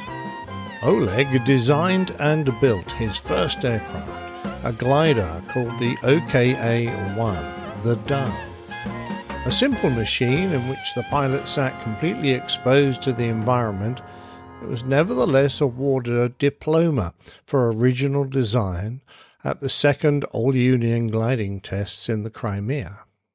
He was renowned for his excellent memory and his ability to recall the technical details of many of the world's aircraft. The very same year, Oleg published his first papers on the need for gliders and about paper models of simple gliders. A place at the Leningrad Polytechnic Institute followed, studying hydraulic aviation in the shipbuilding department, but in his spare time, Antonov continued to design gliders, the OKA-2, 3, the Standard, and the Standard 2 at the Aviation Public Assistance Organization. Then, having graduated in 1930, Oleg Antonov was given a job as head of design bureau of the glider workshops and as engineer of factory number 47 in Leningrad. A move to Moscow to participate in the establishment of the Central Design Bureau for Gliders followed, where he created gliders OKA-7, 8, 9, and the Gorod Lenia, the City of Lenin soaring glider. His work was both prolific and skilled, and as World War II approached, he branched out into building large heavyweight towed machines that could carry armed soldiers and even tanks. During the war, Oleg was made the leading designer at the Yakovlev Design Bureau in Leningrad to build the Soviet version of the Nazi Fieseler Fi-156 Storch. A short takeoff and landing aircraft that carried only 2 persons, it was primarily a liaison aircraft that the Soviets called the OKA-38 Stork because of its long, ungainly legs. After Oleg was promoted to Deputy Chief Designer, he made major contributions to the design of the light and maneuverable Yak-3 fighter. By 1946, Antonov had moved to Novosibirsk to work at the head of his own aircraft design bureau. It was here that he designed one of the most successful aircraft, in longevity at least, that he would put his name to, the Antonov AN-2. Oleg once wrote that aviation especially reveals the relationship between engineering perfection and beauty. A long time ago, at the dawn of aeronautics, the aircraft designer Captain F. Ferber used to say, "A beautiful plane flies well, an ugly one flies poorly." In process of work, the planned aircraft becomes a better-shaped, graceful, harmonious creation just before our very eyes. Perhaps, for a moment, these poetic thoughts left him as he laboured over his draftsman's board, because the AN-2 was an ungainly-looking aircraft, a large agricultural and utility, all-metal single-engine biplane. To give you an idea of its size, it had seats for 2 crew and up to 14 passengers. It may not have been pretty, but it was certainly useful. It was sturdily built so that it would withstand the rigours of operations in remote areas with rough landing strips. It had powerful pneumatic brakes, like those on big trucks, to stop on short runways, and the airlines could also adjust the tyre and shock absorber pressures. The batteries were easily accessible, and a built-in electric pump could transfer fuel from drums on the ground up into the wings for easy refuelling. It was quite easy to fly and had no declared stalling speed. Indeed, a quote from the pilot's handbook stated, "If the engine quits in instrument conditions or at night, the pilot should pull the control column full aft and keep the wings level. The leading edge slats will snap out at about 64 kilometers per hour, about 40 miles an hour, and when the airplane slows to a forward speed of about 40 kilometers per hour, 25 miles an hour, the airplane will sink at about a parachute rate of descent until it hits the ground." To mention all the uses to which the A2 was put would take quite a while, so I'll speak fast. It served as a supply drop aircraft, including paratroopers. It could easily land behind enemy lines, delivering troops and saboteurs. Converted to an unmanned version, it became a spy plane and bomber, a balloon interceptor to steal United States intelligence assets, a low-level Ekranoplan float plane, an artillery observation aircraft. After the addition of a Mikulin AM-9 turbojet in the rear fuselage, a vertical takeoff aircraft, and a medical transport with room for 6 stretcher patients, 6 walk-in wounded, and attendants. In its civilian roles, it was a firebomber with a version that could actually scoop water in flight, a photo mapping platform, including thermal and infrared imaging. It carried equipment for measuring magnetic fields, radiation, and other instruments for prospecting, turning it into a geophysical survey aircraft for the Polish State Geophysical Survey Agency. It was a crop duster, a passenger plane, an executive transport or VIP transport with work tables and reading lights, a minibar, pantry and toilet. a polar research aircraft with an insulated cabin and heated skis, an airborne television relay station, and a high-altitude atmospheric meteorological research aircraft. There were versions renamed the AN-3 all the way to the AN-6, which were given more powerful engines, including turboprops, and in some cases all composite wings or fuselages. These did high-altitude work, and one even became a flying engine testbed. The AN-2 flew for 22 air forces and many more civilian operators, and demands for the AN-2 is increasing nowadays in Western Europe and the United States, where they are prized by collectors of classic aircraft, making it an increasingly common sight at air shows. For 45 years it held the record for the longest ever production run, which is now held by the C-130 Hercules. Well over 18,000 Antonov AN-2s have been produced, and even now some of the plants are still receiving special orders. In 1952, the Antonov Design Bureau moved to what would become its beloved home, the city of Kyiv in Ukraine. Here it saw much popularity through the 50s and 60s with a succession of successful aircraft, including the AN-12, NATO codenamed Cub, a large four-engine transport that proliferated throughout the east and west. More than 1,200 would be made. That number would be surpassed by the AN-24 Coke, which was a very successful two-engined regional airliner that only ceased production in 1979. The AN-24 was succeeded by the more modern AN-26. The last aircraft that was developed under the direct guidance of Oleg Antonov was the massive AN-124 Ruslan.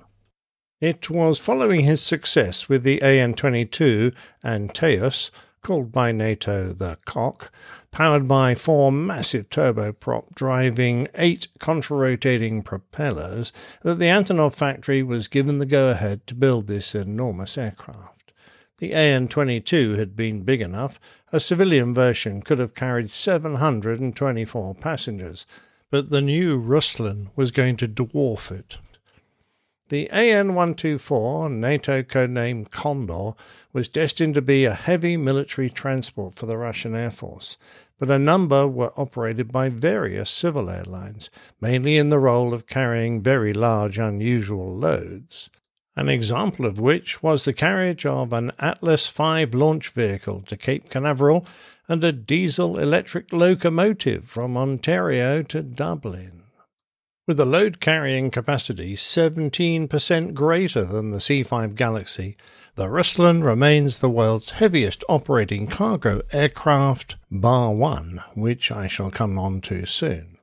The AN-124 has a maximum takeoff weight of 402 metric tons, 886,258 pounds, which it can carry 2,300 miles, 3,700 kilometers. However, in May 1987, it set a world record flight of 12,520 miles, 20,151 kilometers without refueling. Other world records followed, 30 in total, including the heaviest commercial load ever carried by air, the heaviest aircraft, and largest payload lifted to the greatest height. To facilitate loading, the entire nose section could pivot up, opening up the cavernous interior. Its wings stretched across a span of 240 feet, 73 meters, and its fin reached up nearly 70 feet, over 21 meters into the air. 4 Progress D-18T high-bypass turbofans hang in pods from its high-set supercritical wings, and it takes a crew of 6 to fly it. 2 pilots, 2 engineers, a navigator, a radio operator, and 2 loadmasters, and the military version can carry up to 880 fully equipped troops. 55 of these monsters were built, but now only around 33 are left, and many of those are in long-term storage. It was in the 1980s that the Russian military became concerned that the US space shuttle could be used for military purposes, and the Russian space program geared up to produce an equivalent spacecraft. The first operational orbiter was launched uncrewed, flew 2 orbits, and landed safely back at the same cosmodrome. However, it never flew again, and the program was cancelled shortly after the breakup of the Soviet Union. Whilst the Buran project was flourishing, there was a need for an aircraft to carry the orbiter on its back, and the Antonov AN-225 was created. A modified AN-124, the Mriya, which translates to the word dream, was built by the company that bore the name Antonov. If one considers the Ruslan a massive aircraft, the Mriya was monstrous. The fuselage of the AN-124 was extended with large plugs fore and aft of the wings, which were themselves enlarged at the root to increase the span. 2 additional D-18Ts were mounted on the wings, and the main landing gear was given an additional 8 wheels, some of which were steerable, to raise the total number to 32. Like its little sister, the AN-225 had a double set of nose gear that could be lowered on the ground to allow the aircraft to kneel for cargo loading. The other significant modification were the addition of twin vertical stabilizers fitted to the ends of the huge tailplane. With the ending of the Buran spacecraft program, the Mriya was put into service with Antonov Airlines as a large-load cargo aircraft, and on the 11th of August 2009, the heaviest single cargo item ever sent by air freight was loaded onto the AN-225.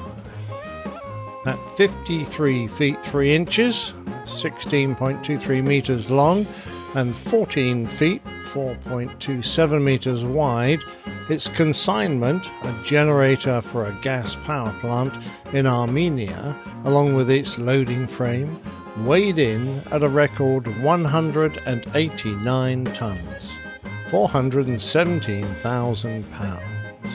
And on the 11th of June 2010, the AN-225 carried the world's longest piece of air cargo, a pair of wind turbine blades 138 feet, 42.1 meters, from China to Denmark. In November 2004, the FAI entered the AN-225 into the Guinness Book of Records for its 240 world records. Oleg Antonov had laid all the foundations to build the world's most massive aircraft, but he never lived to see its creation. The list of aircraft that came from his fertile mind was long and impressive. After the collapse of the Soviet Union, his company, the Antonov Bureau, achieved global prominence after the introduction of its extra-large aircraft. Oleg had found a home in Ukraine, and in November 1965 he signed an open letter to the General Committee of the Communist Party protesting their political repression against members of the artistic intelligentsia of Ukraine and discrimination of Ukrainian literature. As long as he lived, he strove to restore the memory of Igor Sikorsky into the history of Ukraine aviation. The aircraft designed under Antonov set many aviation records. He implemented some of the fundamental principles of aircraft construction, like the use of compound materials, and under his guidance a system of automated transport plane design was created. During the 60 years of his work, he wrote around 200 treatises, 4 books, published dozens of articles in scientific magazines, and registered 72 invention patents. Antonov was recognized as a Doctor of Science, Academician of the Academy of Science of the Ukraine, hero of the Socialist Labour and elected member of the Supreme Soviet of the USSR. Amongst his numerous awards, Antonov received the State Award of the USSR and the Lenin Award, and in 1999 he was introduced into the International Air and Space Hall of Fame at the San Diego Air and Space Museum. But perhaps his biggest legacy was the Mariya, now tragically destroyed by the Russian military during an attack on the airport that bears his name.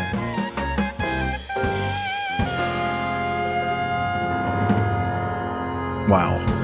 Talking about steeped in aviation history, the country of Ukraine is amazing.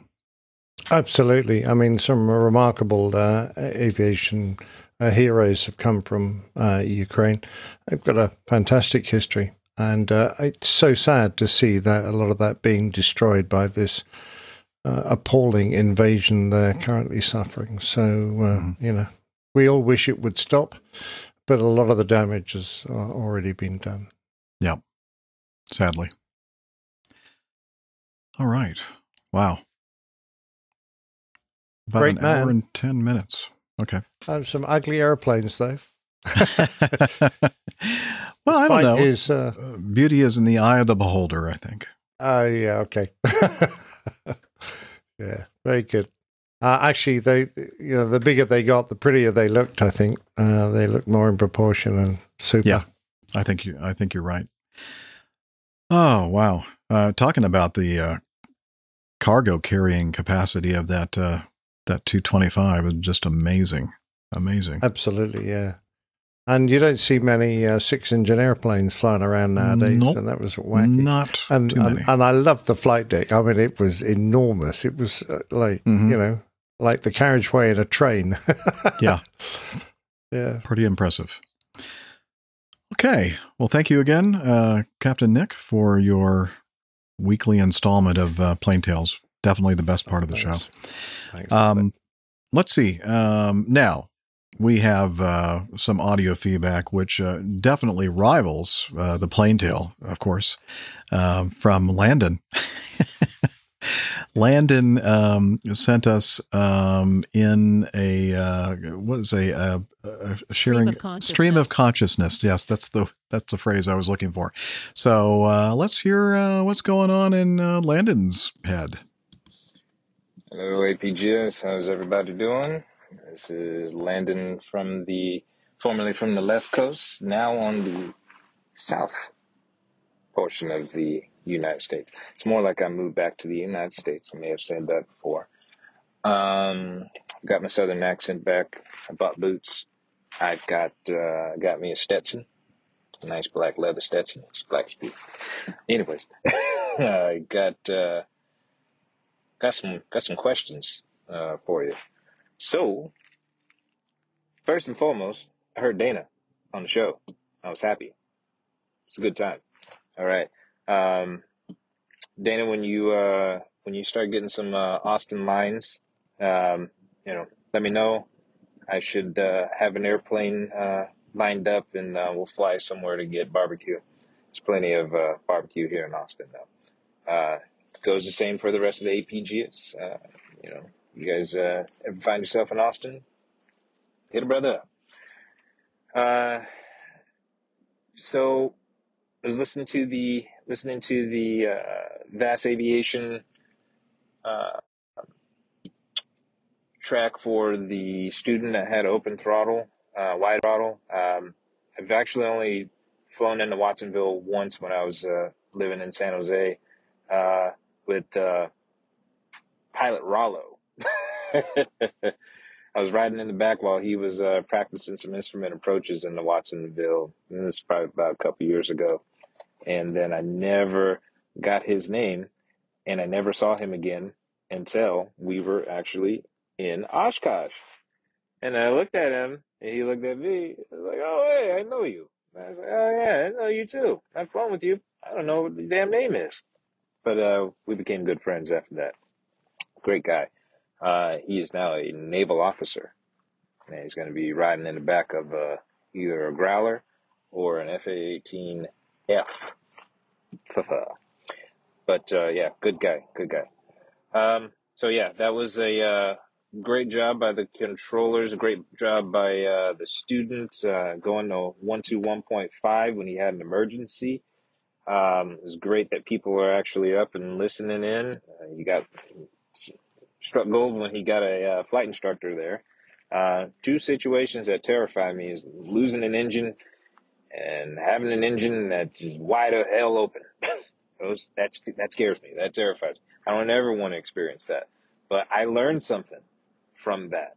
So it was great to hear that. I hate that it happened to him, but I learned. And I think many thousands of other pilots who listen to Vast Aviation and APG will learn from what that student had to go through. And I think it was a great example. So great job there by everybody. NorCal controller is also a great controller. I've talked to him many a time, just like I've talked to AG and RH when I was still the police back in Durham. I used to fly through their airspace somewhere in the middle of North Kakalaki.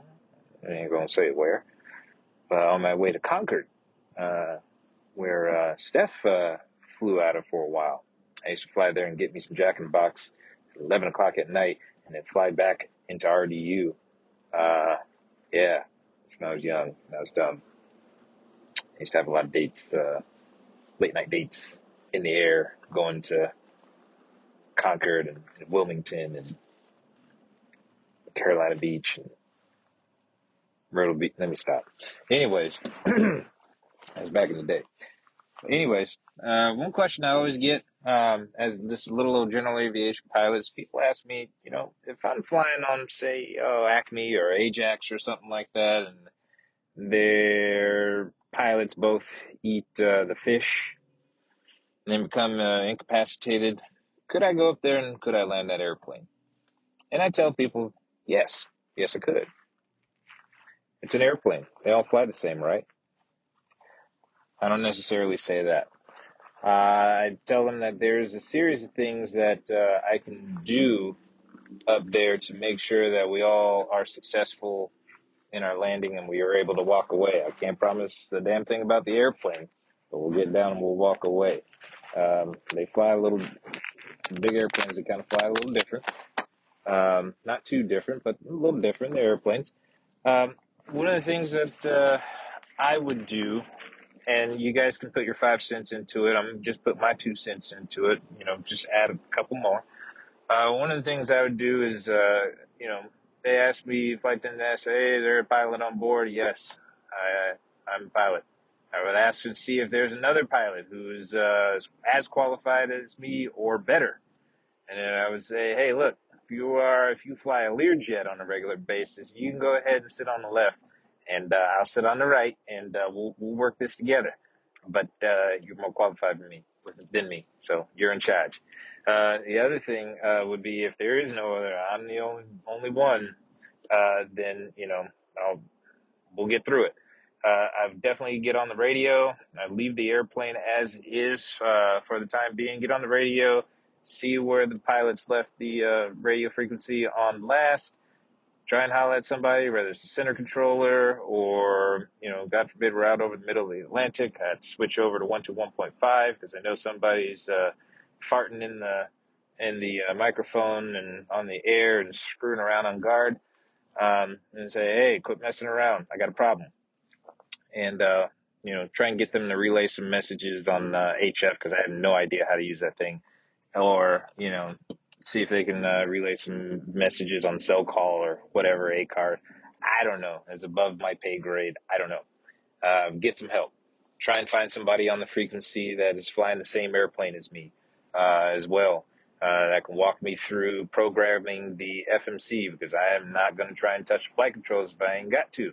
All the way up until I have to, and that's for landing. And even then, I'm going to have somebody walk me through doing a Cat 3 approach, Cat 3C approach somewhere close by, quickly, fast. So, yeah, that's what I would do. I'd figure out how to use the PA system, tell everybody to get in their seats, stay in their seats, do not get up. because, yeah, it'd be smart for them to do that. It'd be smart for them to listen at least once. One thing I can't stand is after the pilot turns on fasten seatbelt signs, people get up and then go to the bathroom like that's a signal, oh, seatbelt signs are coming on. I might as well just get up and go to the restroom right now. No, do not do that. They see things that you don't. Sit your butt down and don't get up. There's a good video on Instagram about that I posted. It's one of y'all probably saw. Anyways, yeah, start talking, get some information, find the QRH, just in case it's going to take me a while to find somebody to talk to that will help me get the airplane down. I feel like I would be comfortable hand flying the airplane on final approach if I absolutely have to. Depending on the airport, like say if we're going to an airport that does not have an ILS, or is a LNAV approach, or if it is a VOR approach or something like that I have to fly. I'm not instrument rated by any means, but I ain't stupid neither. Try and get the autopilot to fly as much of the approaches as I can. And then take action when need be. Definitely let them know that it's an emergency and I'm going to do whatever I got to do to get down onto the ground. Okay? Still a pilot and still know the rules. Okay, that was a long, drawn-out explanation of the things that I would do. Tell me if any of that makes sense. Give me some feedback, some pointers. I also think about whether or not I should be drinking alcohol nowadays before I get on the flight. Because that's always in the back of my mind. Because I get asked that a lot. And especially lately, I guess within the past few years, we've had some incapacitated pilots. Now, it never got down to the point where there was two pilots that were incapacitated at the same time, as far as I know. Or at least in the United States. But there's been one case where one pilot had a heart attack and died. And then there was another case where a pilot got sick and passed out, became incapacitated. He did not die, but it didn't work out so well for him. And they had to ask for another pilot to come up. One of the situations was the pilot passed away, and luckily there was a C-17 pilot that was traveling to see his family, and he hopped in the seat. I don't know which seat it was. And read off some checklists for the pilot flying. So, yeah. Checklists are your friends. All right, that's all I got. Nice talking to y'all. Another thing. Hey, Captain Nick, glad you are out the hospital and you are doing well. I was behind on some of the APG shows, so I'm finding out a little bit late.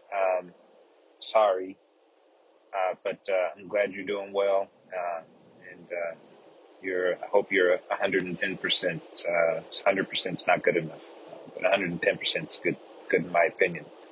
Yeah, having a little word there. But yeah, one other last question I got, and this is long and drawn out. With the feel of the airplane in comparison to my fly-by-wire that I fly and Jeff, I guess, used to fly or still flies, the fly-by-wire feel and the flight controls, and then the feel of a hydraulically powered flight-controlled airplane, something other thingy, if you will. Now, how does that compare? Can one of y'all give me a comparison?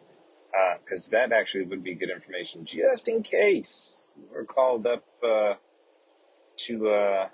do the ultimate duty as a passenger who just so happens to be a pilot on a big commercial airliner. All right? Yeah, let me know. All right, blue side up, the brown side down, Cavu and blue skies and tailwinds and all that other jazz and good stuff. All right, bye. Never, ever eat anything given to you from Landon. That's my recommendation. Or smoke. If you're an airline edible, pilot, you mean? It's an edible? Or an edible. Or, I don't know about the drinking thing. I don't think it's a big deal. I find I fly a heck of a lot better when I've had a lot to drink. No, I'm just kidding. I've never flown with alcohol in my system. So just wanted to be. Well, it doesn't have to be alcohol. It could be tea or coffee. But I'd keep yourself hydrated if I were you, Landon, and not worry so much about it. All our pilots are trained to land a single pilot. So, if one guy pegs it, then the other guy will put it on the ground. It's really not hard, but it's practiced frequently in the simulator. So, but Nick, both pilots ate the fish. Both. Yeah, I know, but one thing I would suggest you change in your thought patterns when it's your turn to become the hero and step up, Landon, is don't touch the FMS. They really are. They take some getting used to, and you can make plenty of mistakes if you're using them regularly as a fully trained pilot. Now, I would get yourself use the autopilot, yes, but just use it in its 3 modes. Up and down, left and right, and faster and slower. Which are quite easy. You just set a number on one of the 3 dials, and you'll soon work it out. Because if you try and change the height using the heading knob, the airplane will turn instead of descending. So you'll work it out. But don't try and program the FMS. Just use the autopilot. And all airplanes land at usually 150, 160 knots. So give yourself a little margin of error. Hand fly it down. You'll get the hang of it. If you can get someone on the blower just to remind you where the flaps are and how to put the gear down, that'll be good. Then let air traffic guide you, and they will do a good job of that, I'm sure. Yeah. I guess the only thing, if you're not in VMC, visual meteorological conditions, and you just have to get the thing on the ground and fly an instrument landing system approach, having something that is associated with the ILS system in the box would be helpful, because I think the Mad Dog, I know the Mad Dog is the last airplane that I've flown that you could actually manually dial in. In fact, that's what we did. We manually dialed in the frequencies into our nav radio. But I think most modern airplanes now, it has to be entered into the box for the system to intercept a localizer and glide slope and that kind of thing. So that's the only. But I would imagine that if you were in that situation, you'd want to go some place that had really nice weather and you could see the runway. And then, as Nick said, just keep it simple, keep it to the 3 modes of the autopilot and not worry about that stupid box. Yeah. Now, as regards fly-by-wire and an aircraft that is just stick and hydraulics, you really won't notice the difference, quite honestly. There are some nuances, like in the Airbus, you don't need to trim. So just point the airplane where you want it to go, it'll trim itself, always for 1G flight. If you put bank on, you don't need to pull back on the stick to stop descending. Normally when you put bank on an airplane, it'll start descending because now your lift vector is pointed over at an angle. It's not all going up, so you've got to compensate by pulling back. You don't need to do that on an Airbus unless you go to an excessive angle of bank. But you'll soon get the hang of it, because if you start pulling back, you'll notice you're climbing and you'll go, oh, well, that was wrong. I won't do that. And it takes about 2 minutes to get used to that. So you might want to just do a few gentle maneuvers, fly it around the sky for a bit to get the hang of it before you start your approach, so that, you feel comfortable with how fast it rolls and how it responds. And make sure you have that video rolling of you at the controls, for the ceremony afterwards. You need to get a nice, pretty cabin crew lady up to sit and film you. Yes. And commend you on how well you're doing. Yeah. Liz, I would not recommend that she sit on your lap. Oh, okay. Yeah. Well, if it's an Airbus, if it's an Airbus, I guess you got could. a side stick. Yeah, but not if it's a Boeing, because she's just going to get in the way, I'm afraid. It's going to be a hot mess. Yeah, okay. Exactly right. Wow. And good luck when you do this. That was a lot, Landon. Yes. We'll, hey, you know what? After you do this, Landon, you'll never run out of beers. It's an endless, bottomless glass of beer forever. APG oh, yeah. All those success. passengers will just be buying you beers forever. Liz did mention that you'll have to credit APG in some way and get our branding in there. Okay. Absolutely. And don't worry about the seatbelts, because it'll take you like 10 minutes to find the switch. And no one's going to obey it anyway. And what do you care? So long as you get down safely, you don't really care if there's someone in the toilet, do you? Yeah. No. I know. Nope. I don't. Might want to put your own seatbelt on, though. Yeah, the landing might be a little dumpy. Good idea. Yeah. And by the way, don't forget you need to work out how to use the brakes. Just remember they're on the ends of the rudders, because you get it on the runway probably, and then you'll go, oh, how do you stop this thing? And put the parking brake on will work, but it's really uncomfortable. Yeah. Well, he's a pilot, so I think pretty much brakes work in most airplanes the same way. That's true. Yeah. Yeah. And the nice thing is the landing gear, is a wheel, and the flaps look like a airfoil and such. So, yeah.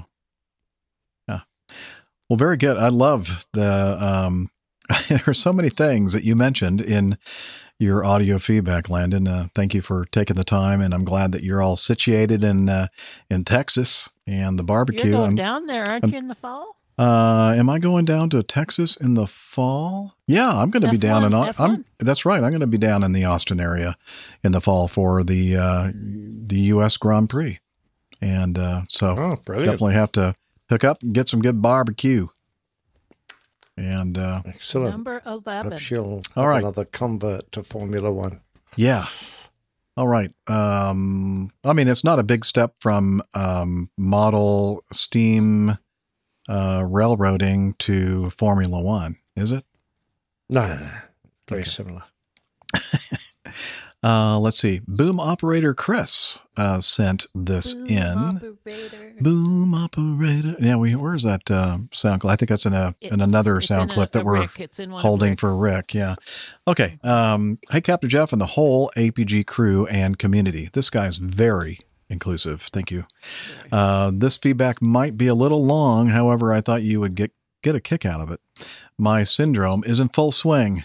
And driving home from work today, I was listening to APG 228 when you all broadcast from Captain Nick's back garden. When the coffee fund came on, back when you used the song from the Ink Spots, everyone sang along and Captain Jeff messed up the lyrics, which he pointed out. From the back seat, I heard my 5-year-old daughter singing and has it down word for word. I think this is the first case of the syndrome being transmitted to someone else. Wow. Could be. Interesting. Contagious. Worry. Yes, very contagious. Doctor, it is a worry. Dr. Steph, as a doctor, do you have any guidance on the proper dosage for go-around-a-cillin for a 5-year-old? The 36 daily doses are obviously having no effect on me. I think that you have to be older than 5 to go-around-a-cillin. Mm-hmm. Oh, really? Yeah. I mean, they have it in lollipop form. No, they do have a lollipop. Yeah, you just have to give her lollipops all day long. Okay. I'm sure she wouldn't mind that. No, let's see. It'd be friendly. It would be great if you could get her singing the Java Jive. Yeah, on audio. Send that in to us. On another note, probably much to Captain Nick's delight, this Boeing guy is taking his first flight on an Airbus at the end of March, and on a 330-200 to boot. I do have a little trepidation, but it's all that an island airline flies from Sacramento to Honolulu. I still can't figure out. Airbus get all the best destinations. Well, they fly other airplanes too there too. Oh, really? Yeah. Why would they want to do that? I flew the L-1011 there, and Lockheed. They were both Lockheeds. Historic piece. Yeah. Well, okay. Still can't figure out why they got rid of their 757s that they've always flown. Okay. Yeah, they're crappy. But I do have a question for Dr. Steph. Oh, she's not here. We go again. I've heard you mention on quite a few episodes during the Getting to Know Us segment, when you do travel, you get upgraded to either first or business from time to time. How do you do that? Points. Extra. She has millions of points. Millions and millions of points. This is my first time flying as a customer. I've always non-revved on Acme. My dad recently retired from them after 30 years. I was even daring enough to non-rev to Jamaica for our honeymoon 10 years ago. Got to fly on a Mad Dog from Atlanta and loved it. Do I casually mention we're going to Honolulu for our 10-year anniversary when checking in? I'm sure they hear something of that sort every day. Thanks in advance for the info.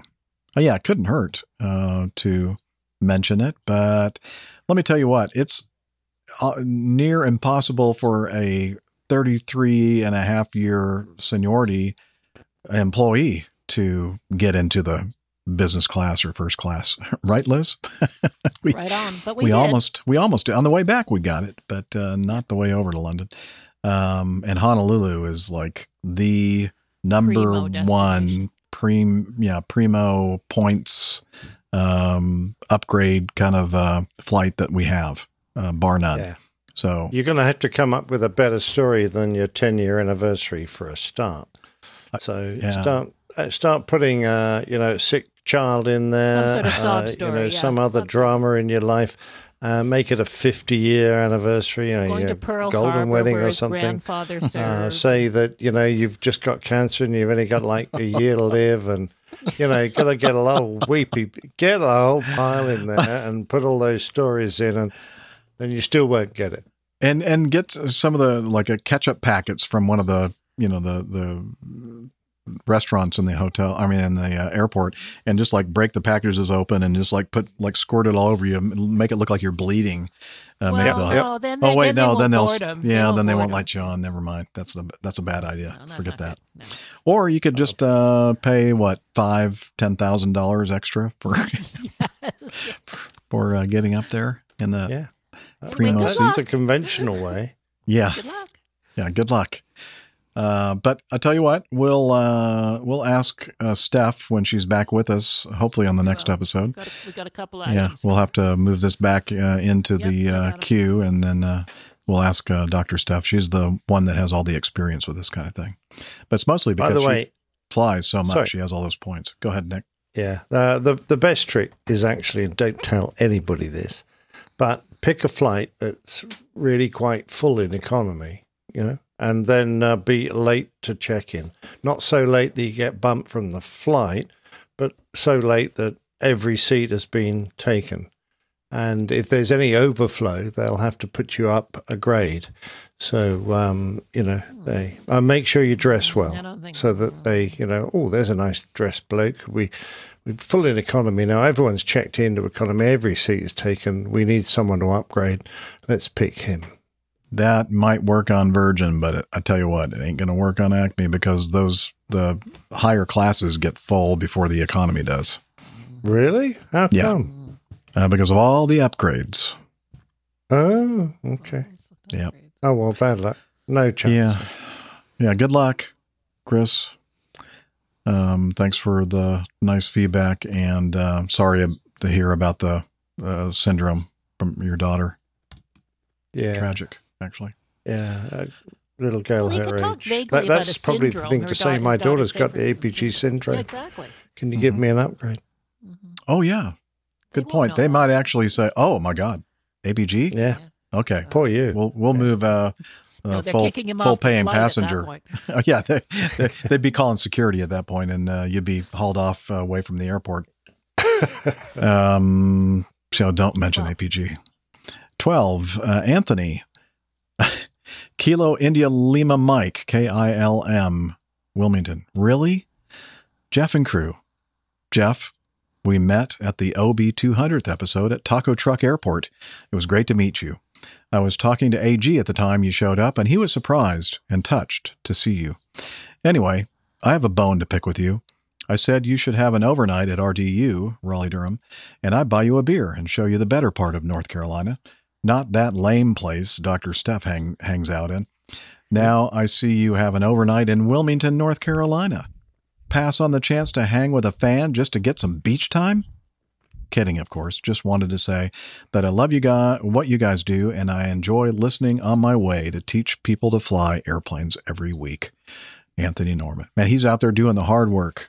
CFI, teaching people how to fly.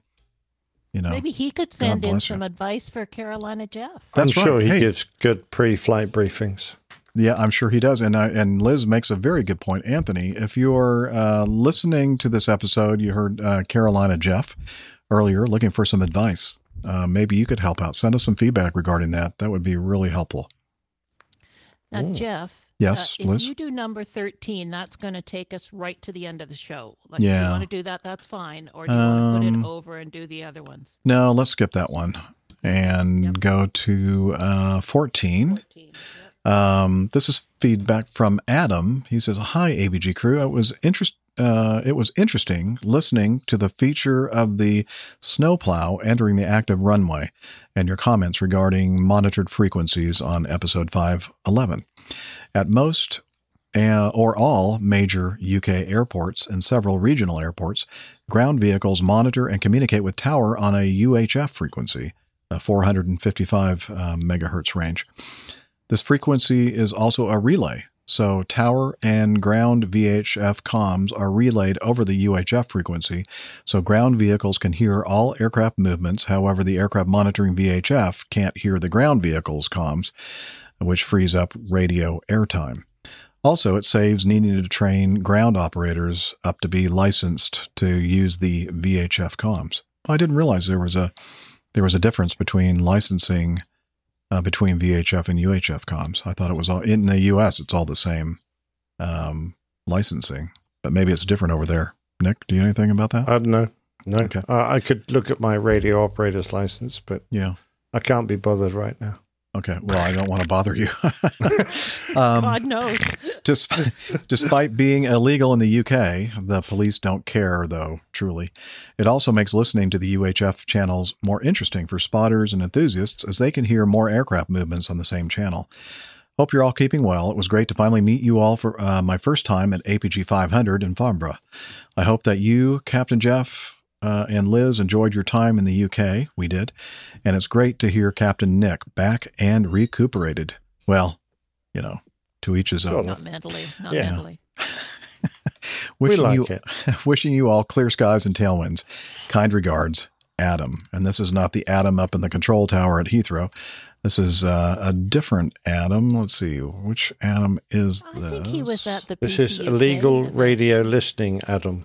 Yeah, but it's not the Adam Spink. That's what I'm saying. No, it's not Adam Spink. Adam Catling is who this is. He was at Yes. Phil Catling's son. Brilliant. Thank you, Adam. Yes. And Phil Catling was the fine gentleman, the scientist from the Royal Aircraft Establishment, who organized us the room at FAST Museum.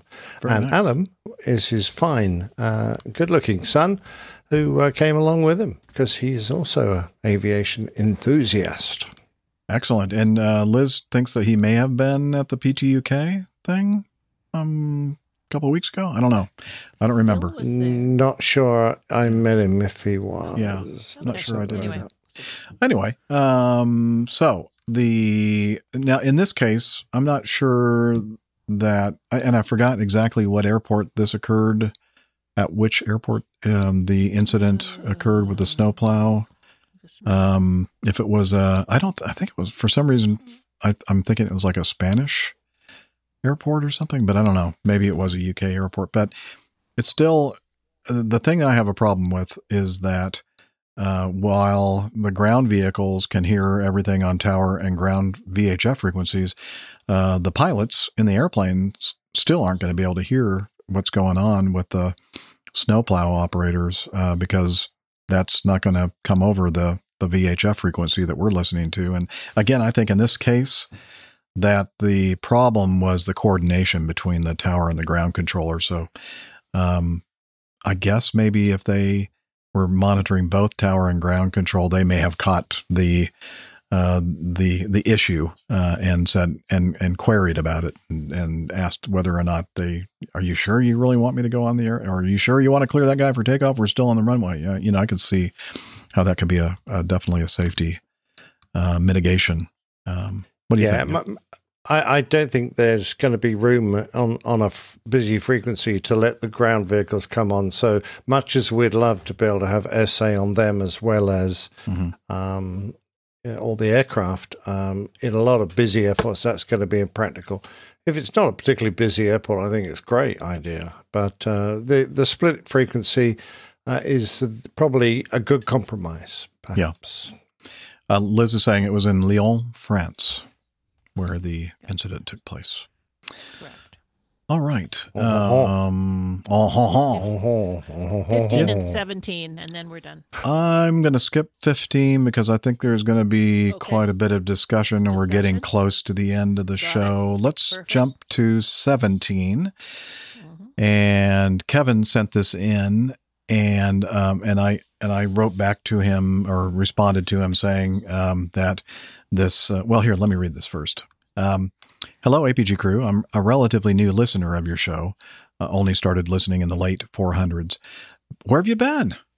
Okay, but I've been infected with a serious case of APG syndrome ever since.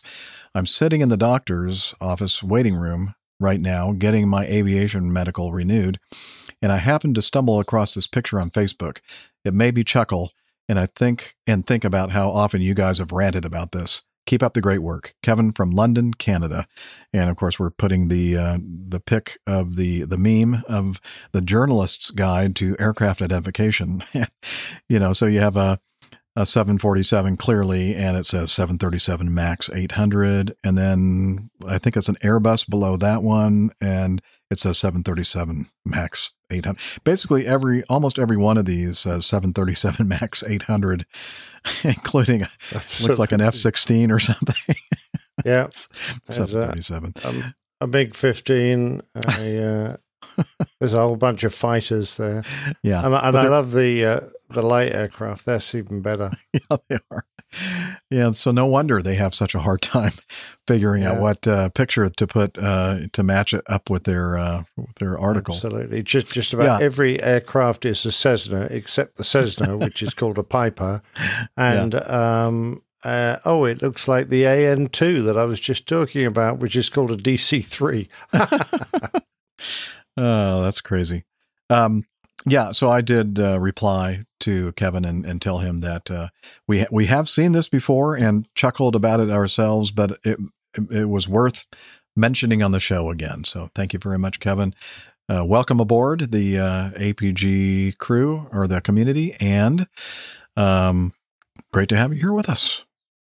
And who was it that is the journalist, not aviation journalist, but it was Jonathan in Minneapolis, I think, that said he's a journalist. Oh, yes, he taught journalism. Yeah, or you taught journalism, so maybe he can use this chart for. I'm sure it'll be useful for him. Yeah, it'll be useful for him.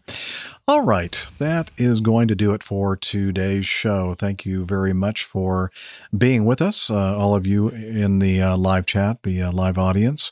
And hey, if you get a chance and you follow us on Twitter and Facebook and notice that we're going to be recording a show, of course, this week it was kind of hit and miss, but usually we are pretty good at nailing down when we're going to be doing the show. And we also put it on the APG calendar, which is on our website. But if you have a chance, if you're available, please join us when we're doing the live recording. I think you'll enjoy hanging out with the cool kids in the live audience and see how the sausage is made. We have a website called airlinepilotguide.com where you can find out about the APG community calendar and APG library and merchandise and more information about the plane tales, information about the community and the crew, and so much more. Check it out, airlinepilotguide.com. We're also on social media, or what I like to call the Sochmeds. I could do that if you like. I was hoping that you would. Okay. We're on Faceplant, that wonderful communication empire. Wonderful. And Yeah, absolutely. And you just need to go Facebook and type in their search engine Airline Pilot Guy, all one word. And if you're a twatterer and you want to go onto Twitter with all the other twats, and you can find us or speak to us, anything to us at APG Crew. Very similar to the Grams, the Instas, the Instagrams, APG Crew, all one word again. Yes, and we also have a quasi-social media kind of thing that was established by and maintained by the young man named Hillel, and let's see if he happens to be here today in Roswell in the... Wow. Well, yeah, Has he been hiding out in your house down there? He has. He's been very with your wife Hey, now. you want to do Slack? Okay, well, come on over here and sit down. He's selling it soon. He won't matter. Won't mind. Okay. More than we wanted to know. Let's hear what you have to say about Slack. Hello. APG listeners, please join us on our Slack team. Slack is a communication, coordination, and sharing platform that works on your mobile, laptop, or browser. On Slack, we share news and ideas, we suggest episode and Plain Tales topics, we plan events and meetups. To get into the Slack team, please email me at slack@airlinepilotguy.com. That's SLACK, Sierra Lima Alpha Charlie Kilo @airlinepilotguy.com. Or send me a tweet with your preferred email address to @Hillel, and I'll send you an invitation. That's Hillel, spelled Hotel India 11 Echo 1, and see you in Slack. Thanks, Hillel. Be careful putting your pants on. It's caught in my zipper, Jeff. Oh, too late. Sorry. So that's Slack for you right there. And also, we want to say Hillel's thank you. Jewish, isn't he?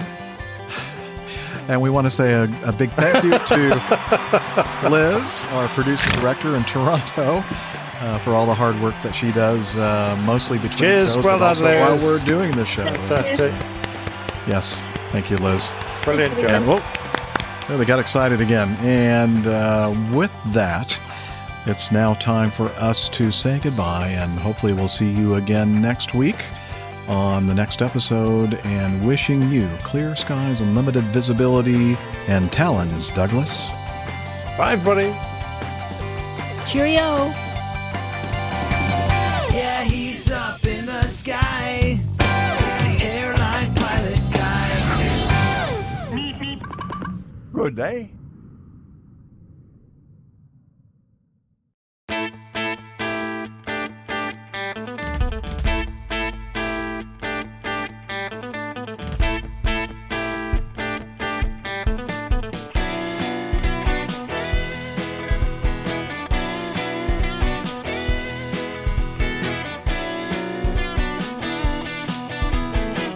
I used to be such a good pilot till I started APG. I opened doors for little old ladies. I helped them to their seats. Airline pilot guy, I fly America. Oh, airline pilot guy, he can land in heavy fog. I got no friends 'cause I'm always flying. I just don't have the time. But I can land this old plane. I can land it just fine. Airline pilot guy, I fly